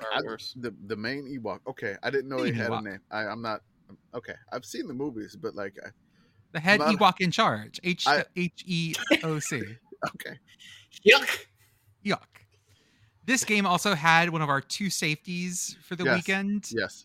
Iowa had a block punt for a safety, which contributed to the 41 points. I really hope that the Blitz on Varsity Radio, I hope that they said that we sponsored that one, because I love our partnership with the Blitz, that we like sponsor certain plays. We don't sponsor teams. Great. We don't sponsor teams on the Varsity Radio app. We just sponsor weird plays and weird scores. Weird plays, weird scores, block punts, safeties, doinked field goals. That's all we sponsor. That's all we want. Also, the weirdness. Western Michigan's kicker sister, I believe, is a meteorologist in Cleveland. Yes, and was sending him weather updates during the game to help his kicking. Yeah, it's to help him with the wind. Also, they had a weather delay at one point, and apparently the WMU went all out before the weather delay because the kicker went up to the coach and said, "We're going to have a weather delay soon." LSU 41, Mississippi State 14. Y'all got palindromed. Yeah. Ooh. Okay. There was seriously, I didn't expect LSU to be awake this morning, that morning game in Starkville, but maybe the Cowboys woke their ass up, because they took it to Mississippi State, and they ran over one dude. My God, who trucked him. Trucked him. There was another trucking later we can get to, but I don't even think Mississippi State was even in this game at any point in time, and I was very surprised by this. But good for you, LSU. Kansas State 27, Mizzou 30. The fuck happened here? This was such a great game. This on the early spot. This was the best game. Full on. Oh, this man. was great. Oh my God. I tweeted the quad box that I had at the beginning, the ESPN Plus quad box, not the YouTube TV one. And this was my upper left, and I had the sound on this the entire game. Kansas State's first touchdown was like a doink. Like deflected doink touchdown. I'm like, oh, this is definitely Kansas State's day. Like they can do no wrong. And then anything in this game just went haywire. K-State's quarterback, I think Howard, got hurt. I mean, this went insane, and just back and forth. And then, there's a little bit of clock commandery here by Drinkwitz, but he got bailed out by the best college field goal I've ever seen. 61 yards? 61 SEC yards. record. SEC record. By Harrison Mavis, a.k.a. the thicker kicker. That's right. If you will look in the chat, I have clipped the Wikipedia article, and guess what? Oh my God. It's got citations, motherfuckers. 2 citations, not just 1. The internet is beautiful sometimes. He was ranked the number 8th overall kicker in the class of 2022. When Mizzou went to storm the field, there was a flag. I was like, oh my God, what's the flag? Turns out that the ranked 8th kicker, there was 2 8s on the field for Kansas State. Yep. So, shout out to the pylon folks that immediately went to grab the pylons, and shout out to Matt Brown, Extra Points, shout out to Matt Brown Extra Points. He indicated that these pylons are typically not the possession, the pylon cam, typically not the possession of the school. The ones with the cameras are anywhere, I think he said about $1,000 or like $900 to $1,000 each. So definitely worth getting them off the field. Definitely worth to not pay. I mean, Mizzou already is going to have to pay the fine for storming the field because the SEC fined them, which that, whatever. Storm the field, 61-yard field goal. I don't give a shit. Go crazy, Mizzou. Over ranked Kansas State? Hell yeah. Over ranked K-State. A 61-yard field goal. Yeah, storm the fucking field. Just do it. Insane. That's 3-0 Mizzou, by the way, guys. Yes, 3-0 Mizzou. Pitt Girl's face right there.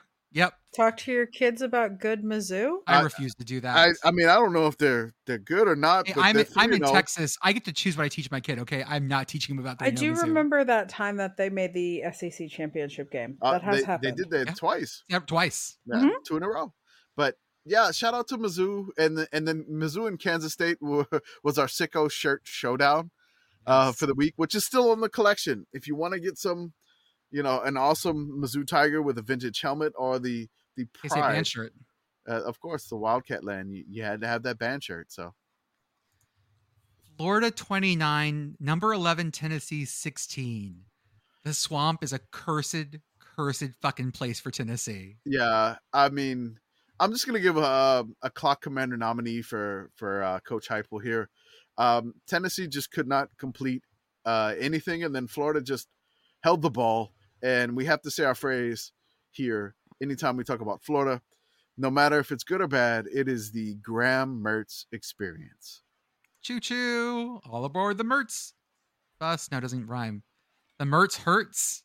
He's a rental car. Yeah. You're gonna end up with the Mertz squirts. Don't let that happen. Then they have to turn the plane around. Well, that's when the Mertz squirts are going down the aisle. I did not see that video, and I'm never. I did. It's It's fucking awful. You should not. I'm not doing that. No, I have. Never I know your stomach is sensitive. Seriously. I have never watched the one with the girls in a cup or whatever. I am not going to watch that video either. That's exactly what not happening. Not Louisville, happening. Indiana. Not going to do it.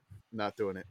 Louisville 21, Indiana 14 at Lucas Oil Stadium. Louisville goes up 21-0 and almost fucks it up. Yeah, they did. The Hoosiers, that would have been an amazing comeback because, it was like 21-0, and then you think like the Hoosiers would pack it in.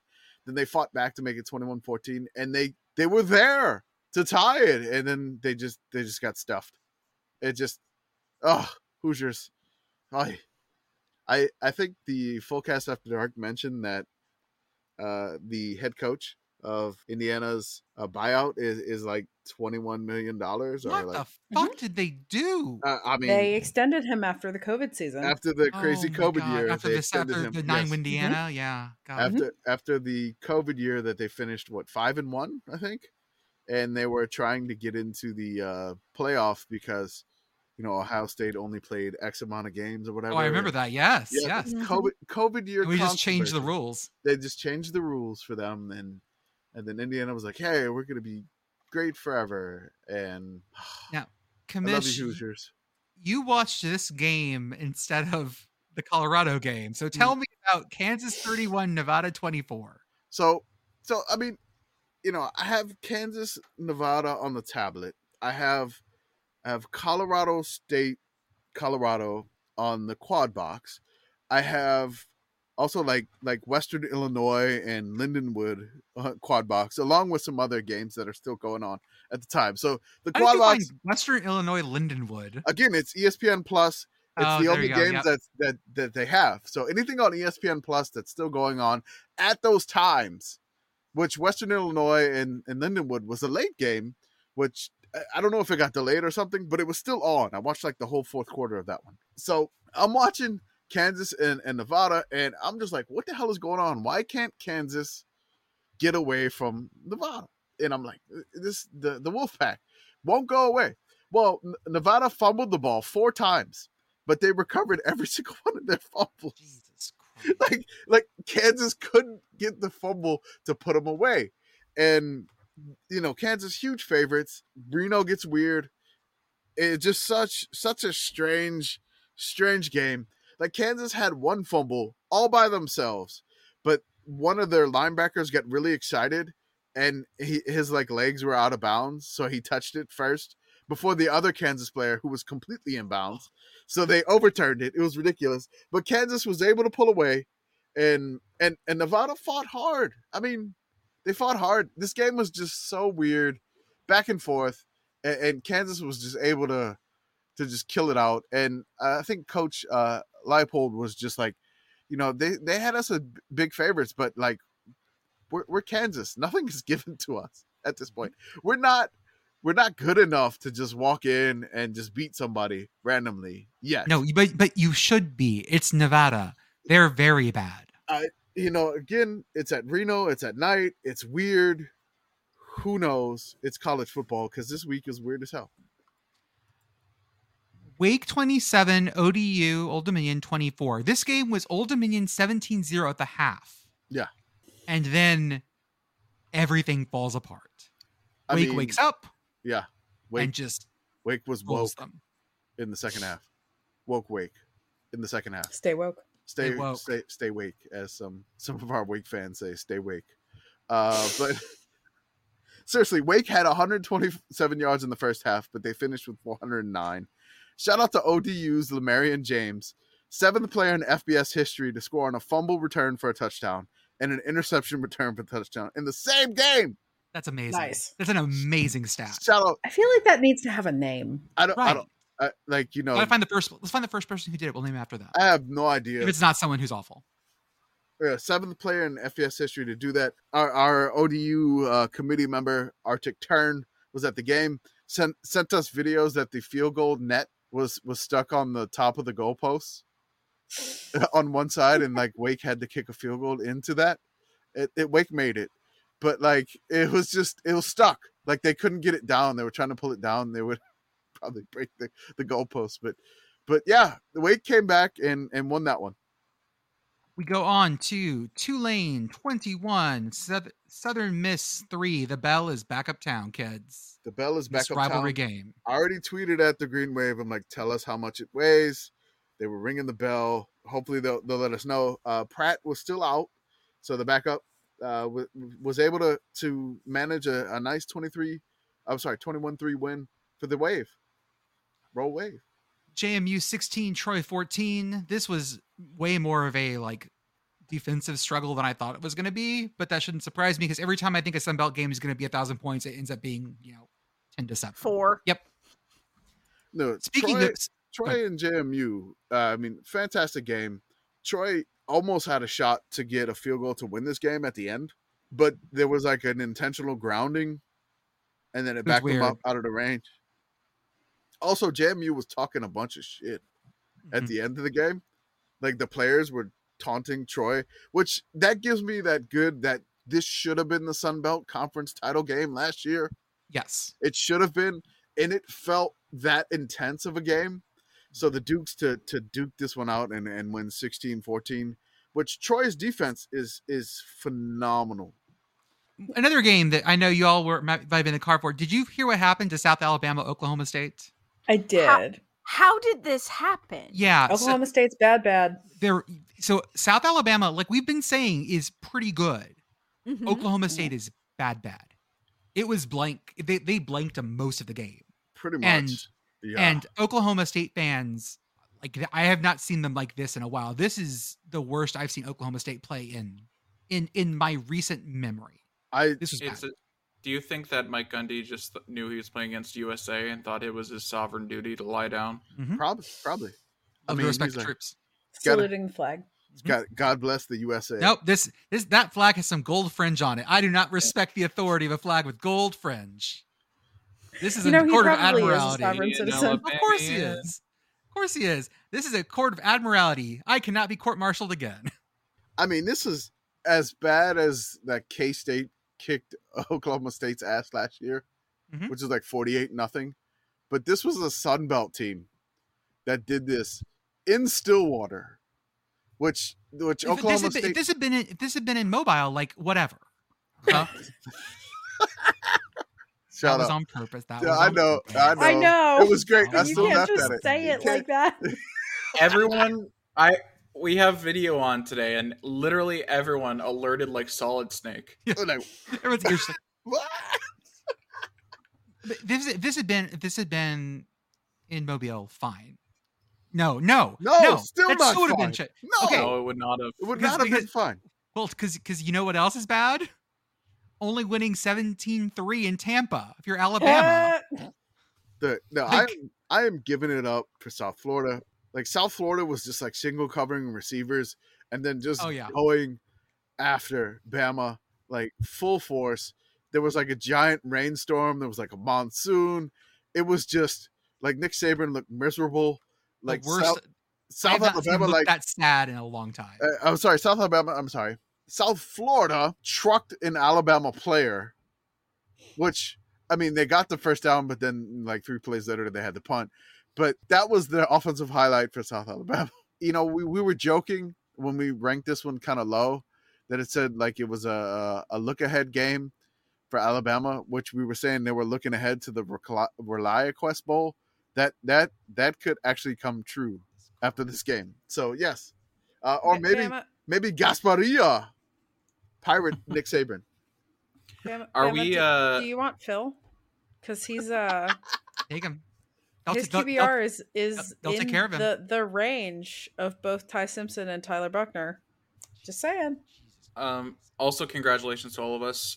Great broadcast, everyone. We were the technical producers for that ABC broadcast between Alabama and South Florida. Congratulations to all of you. They had to lock the camera down because of the fucking weather, and it's one of those, Lightning. Yeah, all 22. There's those all 22 shots unintentional where the there's camera's like a field just goal of it. You can see the field, and then it's just like the cameras that you only get like 3 cameras after the lightning thing. It should be more common knowledge, but it probably is, but it's still weird.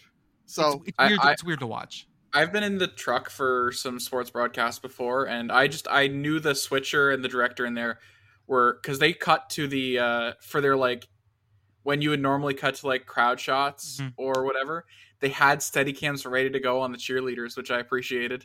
Yep. And like just the wide shot of the crowd, I was like, it's all they had. They're still keeping the flavor of the broadcast. I really appreciate that. They were trying their best. Florida State 31, Boston College 29. Almost pulled it off, Boston College. I almost spoke this into So existence. seriously, our Florida State committee member that's been on the pod, Katie. She was. I'm sorry, Katie. She was in a bad way. Furious. Oh, she was God. not in a good place. Like Jordan Travis got banged up in this game, and she was just like, immediately burn these white helmets, burn them all to hell. And it took me a little while because like BC was wearing their Fort Wells jersey, like for the BC alum that passed in 9/11, and so they were getting like Florida State was getting like the Wells game out of BC, and then BC's quarterback Castellanos was just scrambling for his life, making plays, but BC. What? How many penalties did BC have? 18 penalties for 131. Good night. Lost it out of penalty, if I recall correctly. Yeah, as well. They did. Yeah. Oh. And another score bug issue. They had Florida State in the dark red. Yep. And BC in like white. I watched part of this game and was wildly confused the entire time because I was watching it without audio and the score bug was backwards. The score bug's backwards, Terrible. Uniforms backwards. Everything was just a mess in this game. And then, there's like Hurricane Lee out there with like 20 to 30 mile an hour winds going on. No rain that I saw. I want to say that I called this one to be weird. It was weird. I had put my money on this one as being a weird one because of the weather and everything else. Well, the Knowles survive, so they probably were just happy to get the hell out of Chestnut Hill with a win, no matter what. Nebraska just about had a transitive win over Florida State. That would have been almost. That would have been near. Oh my God. Miami, Ohio 31, Cincinnati 24. The victory bell goes to Miami. Yeah. First Cincinnati, time, you're in hell with first us. time in 16 years. And Miami brings the series back even. 60-7. Wow. I like that every time Miami of Ohio wins, they're like, you can't end the series now. You're stuck with us. They're stuck with us in hell. And they have a nice transitive win over Pitt. It's a good day for them. Honestly, I'm happy to give it to them because again, Cincinnati is now in hell with us. Mhm. You're all coming down with us, fuckers. All of you. It's going to be really funny when Miami of Ohio goes 11-1 and Miami of Florida is also in the playoff. Yep. Ooh, good rematch. Confusion playoff. Texas beat Wyoming 31-10, and that's all we really need to talk about that. No, I mean, it looks like Texas got ahead early and put them away. No. And it was a really easy game. Then, the Colorado State game was interesting too. No. Hey, let me get off this fact about Texas. This was Texas's first 3-0 start since 2012. Hell yeah, Texas back. Guess who's been 3-0 4 times since 2012? Who? The Indiana Hoosiers. Shout out to Adam Jacoby on that tweet. So just great information. Wyoming, Texas battling. It was 10-10 after 3 quarters. Wyoming so fucking long. Wyoming was dealing with their backup QB, and they fought hard. But shout out to the Cowboys. But the Longhorns were able to just wear them down and put them away in the 4th. Little old Texas starting to figure out a couple of things. Look at you guys go. 3rd ranked Texas. Alabama was tanking to make Texas look worse. I know what this is. Okay, I tell you, It's a conspiracy. it is. Totally. As the local Buffalo Bills fan, can I just point out the fact that Josh Allen was very bad last week while Wyoming was 2-0, and Wyoming lost last night, and then Josh Allen got back to being good Josh Allen today. Okay. So apparently him and his alma mater are absolute opposites. Okay. When Wyoming is good, Josh Allen is Wyoming Josh Allen. And then when Wyoming is bad, Josh Allen is Buffalo Josh Allen.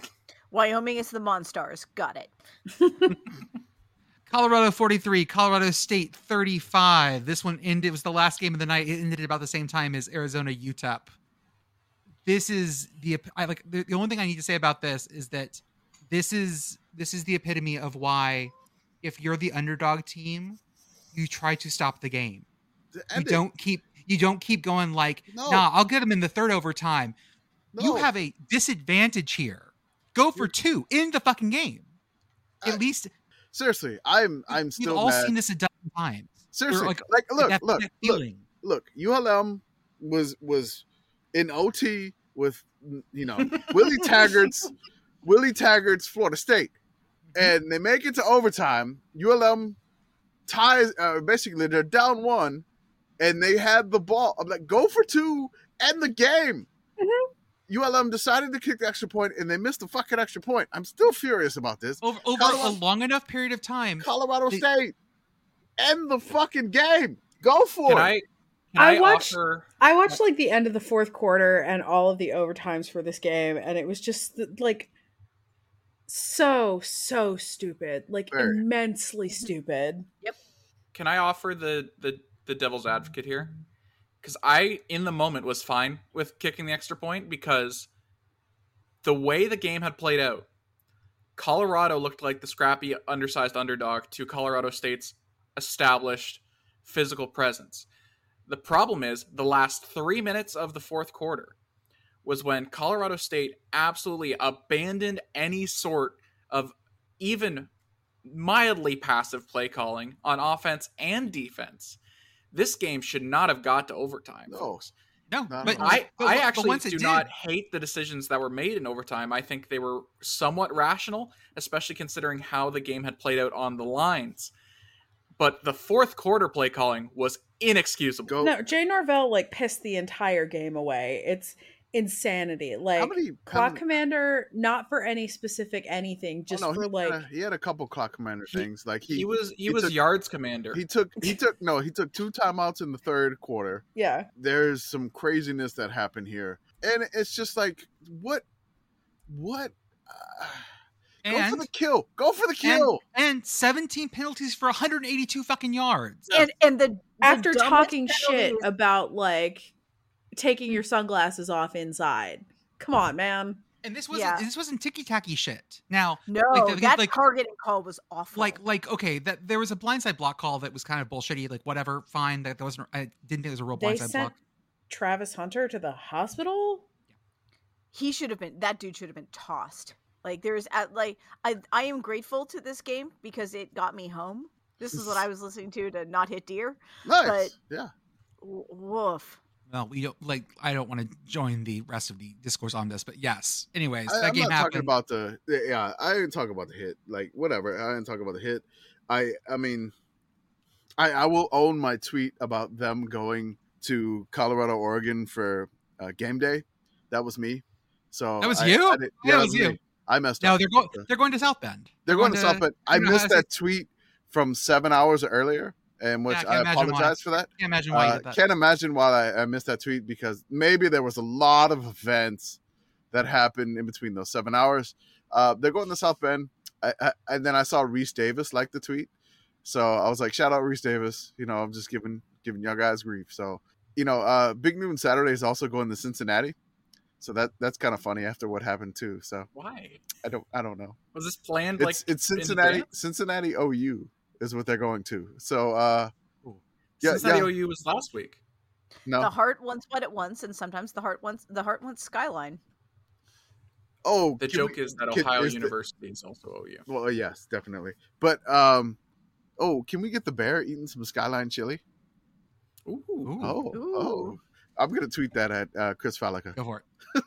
Kentucky 35, Akron 3. They brought the turnover tire on the road. That's a cool thing. That was it. I didn't. That's all I wanted to know. Wasn't really close. Shout out to Kentucky. Wisconsin 35, Georgia Southern 14. Georgia Southern's quarterback. Let me find his name because we're going to be learning it. There we go. Davis Brin is picking up where Kyle Van Treese left off. Yes. He threw. How many interceptions was it? 4? 5? 5? 4 or 5? I don't know. It was a lot. We have a committee member. That's a big Georgia Southern fan. I love his split on his fandom. It's like Gator, like GATA, and / Maine. Yep, love it. So I mean, again, the committee represents everybody. Your weird fandoms, we're here for it, all of it. You know, I mean, my weird fandom. You know. Everybody has. Shout out to the random person in the South Hills who has a Pitt flag and an Auburn fan.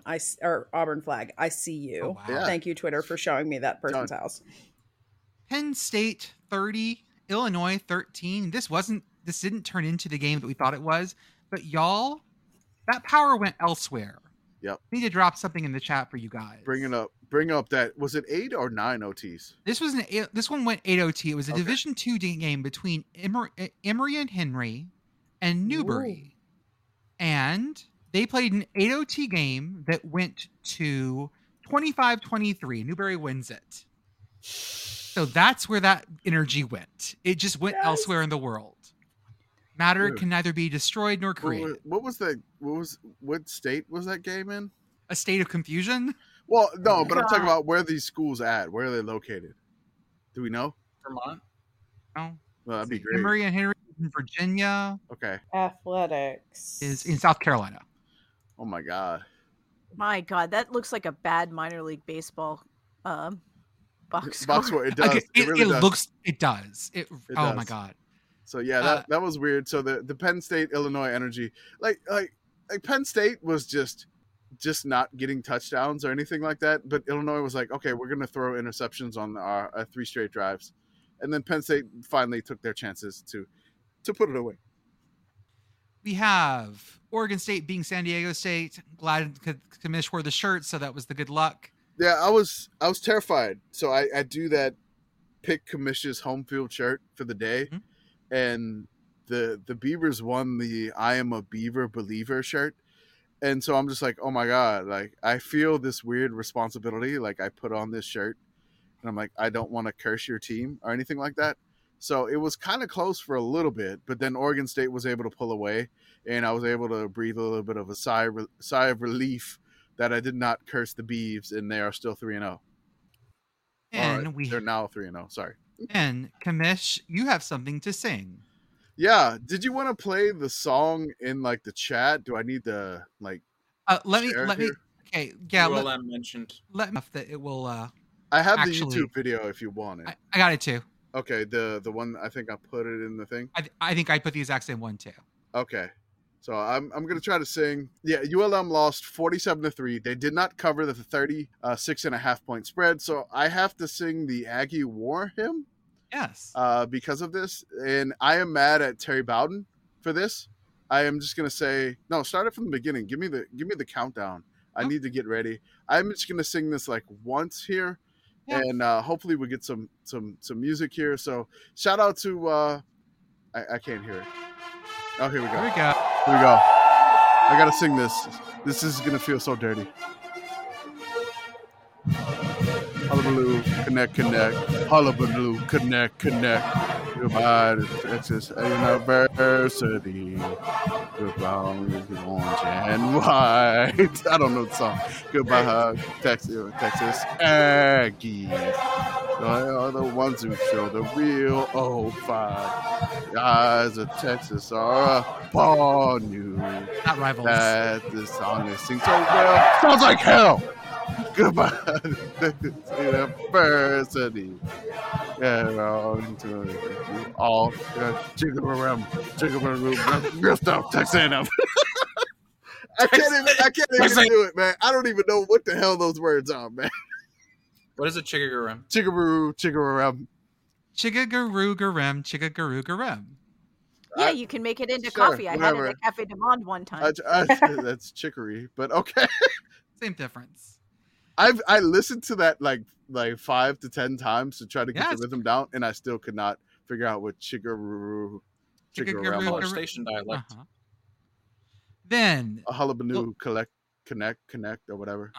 Connect. We just have a couple more things we need to touch on. Georgia, of course, ends up winning over South Carolina, but not before getting this shit scared out of them for a little bit. As is tradition. I would like to cover some NEC football really fast. Right. It just means something. We're gonna do the NEC breakdown. It just means something. Let the podcast talk about neck. Goodbye. We have Duquesne scored more points on WVU than Pitt did. Long Island University 7, Baylor 30. LIU ends up giving Baylor a safety by chucking the ball over their punter's head. The punter like actually reaching out to get the ball out of the thing. He had to, like the punter had to like walk into the bushes by the field to get the ball. It was the most like backyard ass football. The punter watches it goes over his head and doesn't even try to dash for it. He's just like, nah, it's fucking gone. Like, no, that's gone. Like I'm already in the end zone. He's seen this before in practice. He's clearly seen this before. He knows how that is. Kent State 38, Central Connecticut 10. This was Kent State's home game for their Ride to Hell tour that they usually have. Stonehill 23, Georgetown 20. Stonehill starts the year really well for being ineligible for the NEC playoff spot because they're new to this. Oh no, Georgetown's undefeated no more. Wagner 17, Sacred Heart 10. We had someone in our mentions on the field from this game just exclusively tweeting us live updates. I did. From Wagner? From Sacred Heart. Sacred Heart, yeah. Oh, really? Yep. I mean, shout out Nectar, I think was their name. I mean, Wagner. Oh, that's good. I like that. Love Nectar. Love it. It's great. NEC tour. But yes, dude, Wagner. They've doubled their win total for the last 3 years. Wagner has only won 2 games since 2000. Was it 2018 or 2019? 19. So basically, they have already hit half their win total since 2019 by winning this game.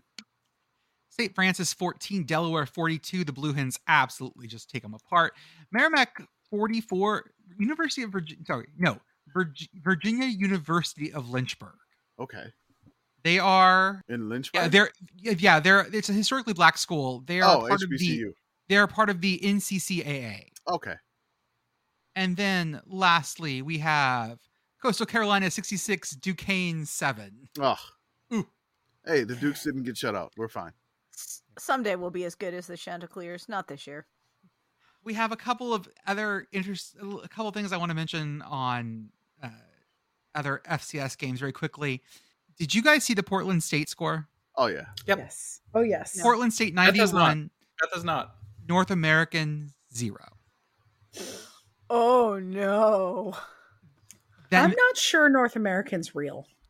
It is real. Oh, we've been over this. It's barely. It's real-ish. Barely real. It is ish. It's NAIN. I'm sorry, NAIA. but only very recently.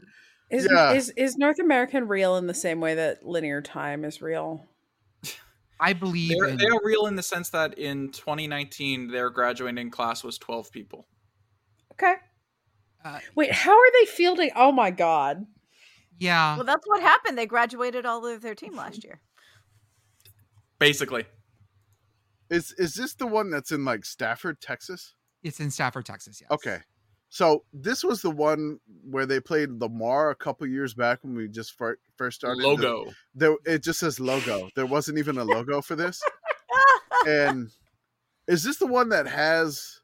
There was one that I think one of our committee members notified us that wasn't a real school, and it just looked like it was. That was Fort Lauderdale, right? That was Fort Lauderdale. Okay. There was another one in Louisiana. It wasn't a real school either, but I don't know. But yeah, North American has played football for a couple of years. We're definitely aware of it. They did get beat pretty bad. It was 91-0. After 3 quarters, it was 91-0. We were on 100 watch. You hear about how not real a school this is? They are not accredited by SACSI, the Center Association of Colleges and Schools. They are accredited by another organization. Uh-oh. Because SACSI turned them down. Oh. Ooh, okay. That seems difficult. Yes. A couple other just weird FCS things. Idaho gave Cal a real good scare. I was so sure that this was going to be an upset, and Cal ends up winning this one. But Idaho was up early. I love Idaho. Good job. Jackson State at Texas State. Texas State scored 77 on Jackson State. This was real pointsy. Ooh. Who knew? Ball State ends up winning the, let me find the exact wording here, Blue Key victory bell. There was over Indiana Sycamores, 38-7. There are beloved Sycamores. Northern Iowa State in the new and improved Holt Arena. Yeah. UNI wins 41-17. They didn't have a scorebug? I had this on the quad box because, again, I was like, hey, let's check out the new and improved Holt Arena. And, all the colors of the seats match now. They match Idaho State. They used to just be like random colored. So all the seats match like black and orange like Idaho State. So I'm like, oh, let's check this out. They didn't have a score bug for the first game and a half, first quarter and a half. And then when the score bug came on the ESPN Plus, it kept going like up, down, down. It would not stay still. And I was trying to take a video of it, but, again, I got like a 6-year-old flipping in front of me along with the teething baby, so I was unable to get one. Just trust me on this. Source, trust me, bro. Trust me, bro. Just trust me about the weird score bug, bro. Sacramento State beat Stanford. The head coach's old team left them for the new team, and they came back, and Sacramento State beats them. That's beautiful. Congratulations on winning the Jilted Lover Bowl. Mm-hmm. My friend Steph's from Sacramento, and I wasn't following this game, but I just got a call from them that was just cackling laughter. Temple beats Norfolk State. Behold the green and gold. Dartmouth keeps it close to UNH until the last quarter. UNH ends up running away with it for the Granite Cup. Montana plays a fuck around and find out game by inviting the D2 national champion Ferris State for some reason. And Ferris State was up 10-7 at the half. Montana ends up winning 17-10. Do not do this shit. Do not invite the D2 champion to your house. Southeastern Louisiana, the Daiquiri Cats go to the Red Field at Eastern Washington. Eastern Washington wins 40-29.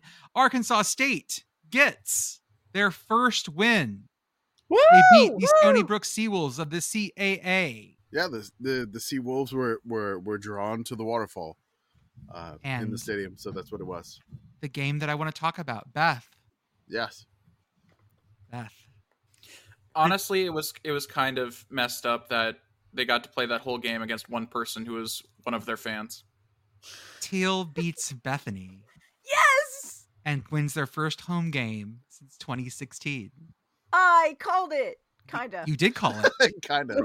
If they're gonna win, this is the best chance. That's what you said. Teal football and athletics now follow us.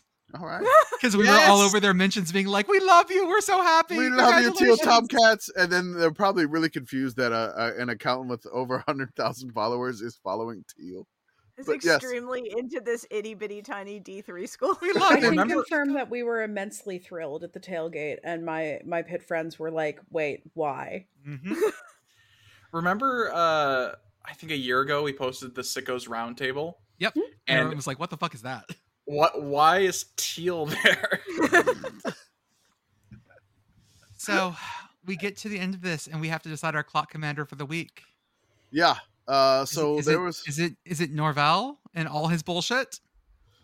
Drinkwitz has a strong case. So Drinkwitz won the game, though.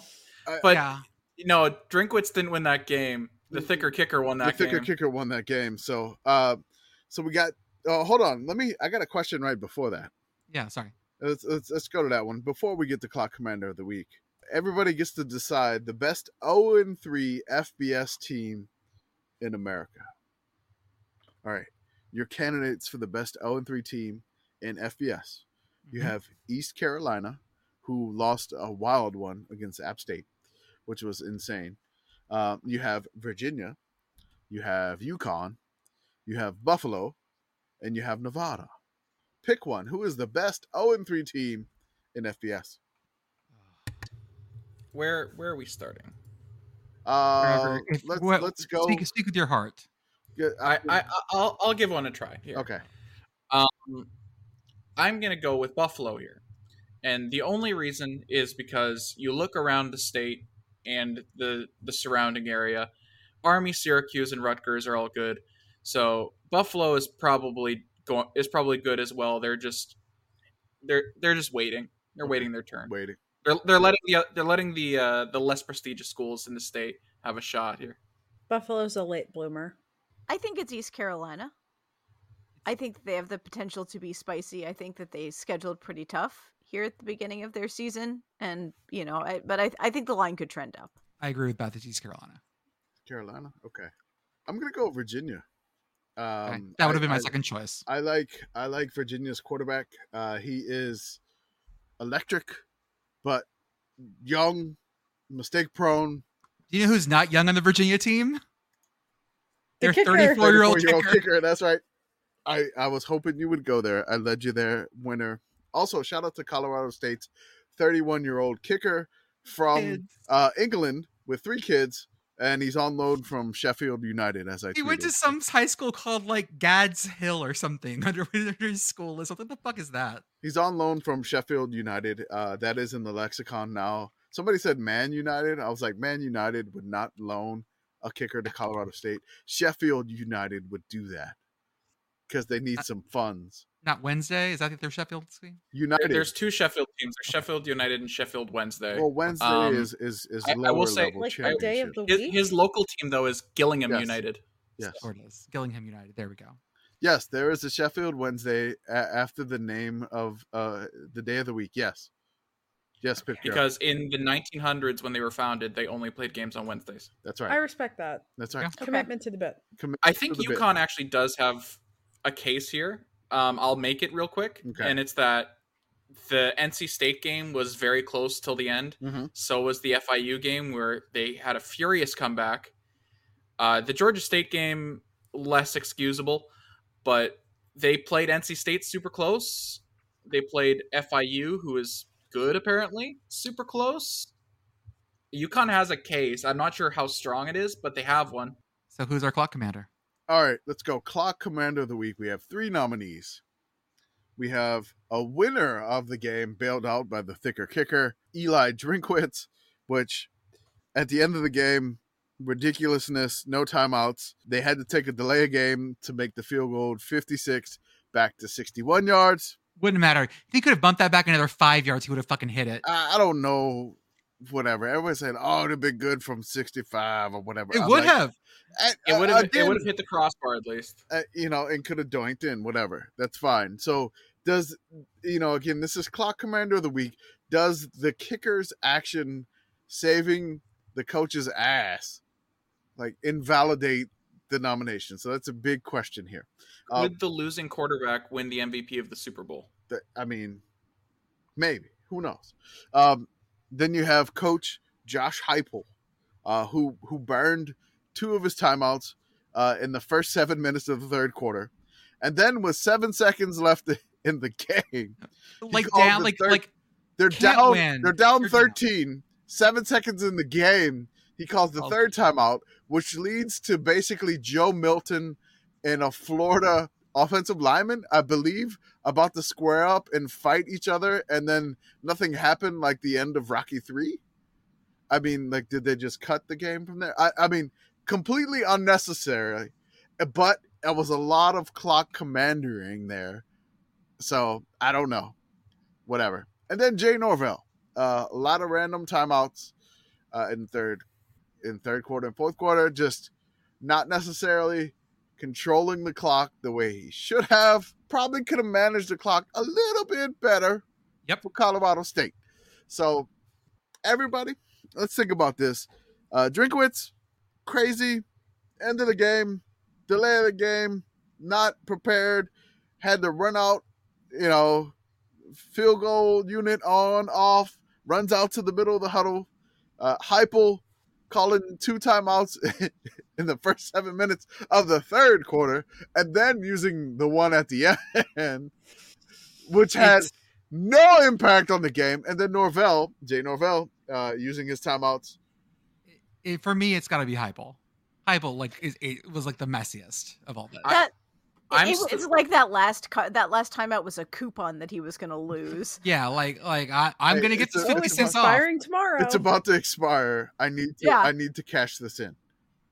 I'm still fully behind Drinkwitz here. That delay of game, absolutely inexcusable. That's clock commandery as you can get it.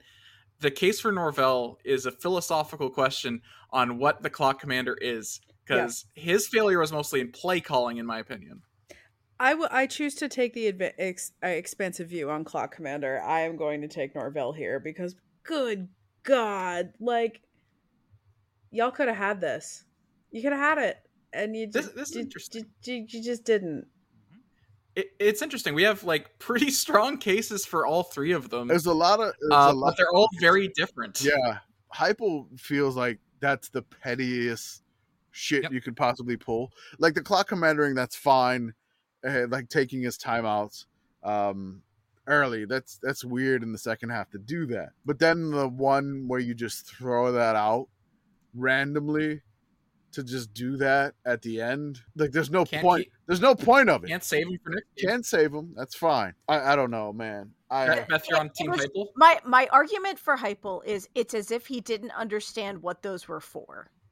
Right. He's just oh, I have this thing. I guess now. Sure. I can't get over the delay of game from Drinkwitz. He was actively trying to sell that game. He was bailed out by a once in a lifetime possibly play by a kicker who did not have a great season last year. And it was an absolutely I can't get over the delay of game. He did other things in that game that were worth it. Yeah. But the delay of game should win this for him just on its own. Here we go. I'm just going to go down the Drinkwitz last drive to get the field goal to win the game. So it's first and 20. First and 10 at Mizzou's 18, a minute 25 left. Complete for 5 yards. Fine. Second, complete. Second and 5, complete for 7 yards. First and 10, complete for 5 yards. A timeout Mizzou, 35 seconds left. So they're at Mizzou's 35 with 35 seconds left. There's your timeout.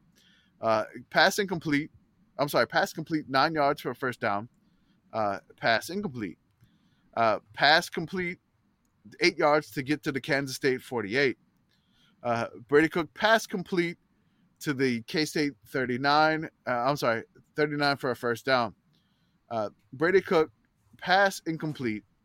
So there's now 6 seconds left. Kansas State takes a timeout because there's 6 seconds left at the Kansas State 39. Then Missouri penalty, delay of game. Back them up to the Kansas State 44.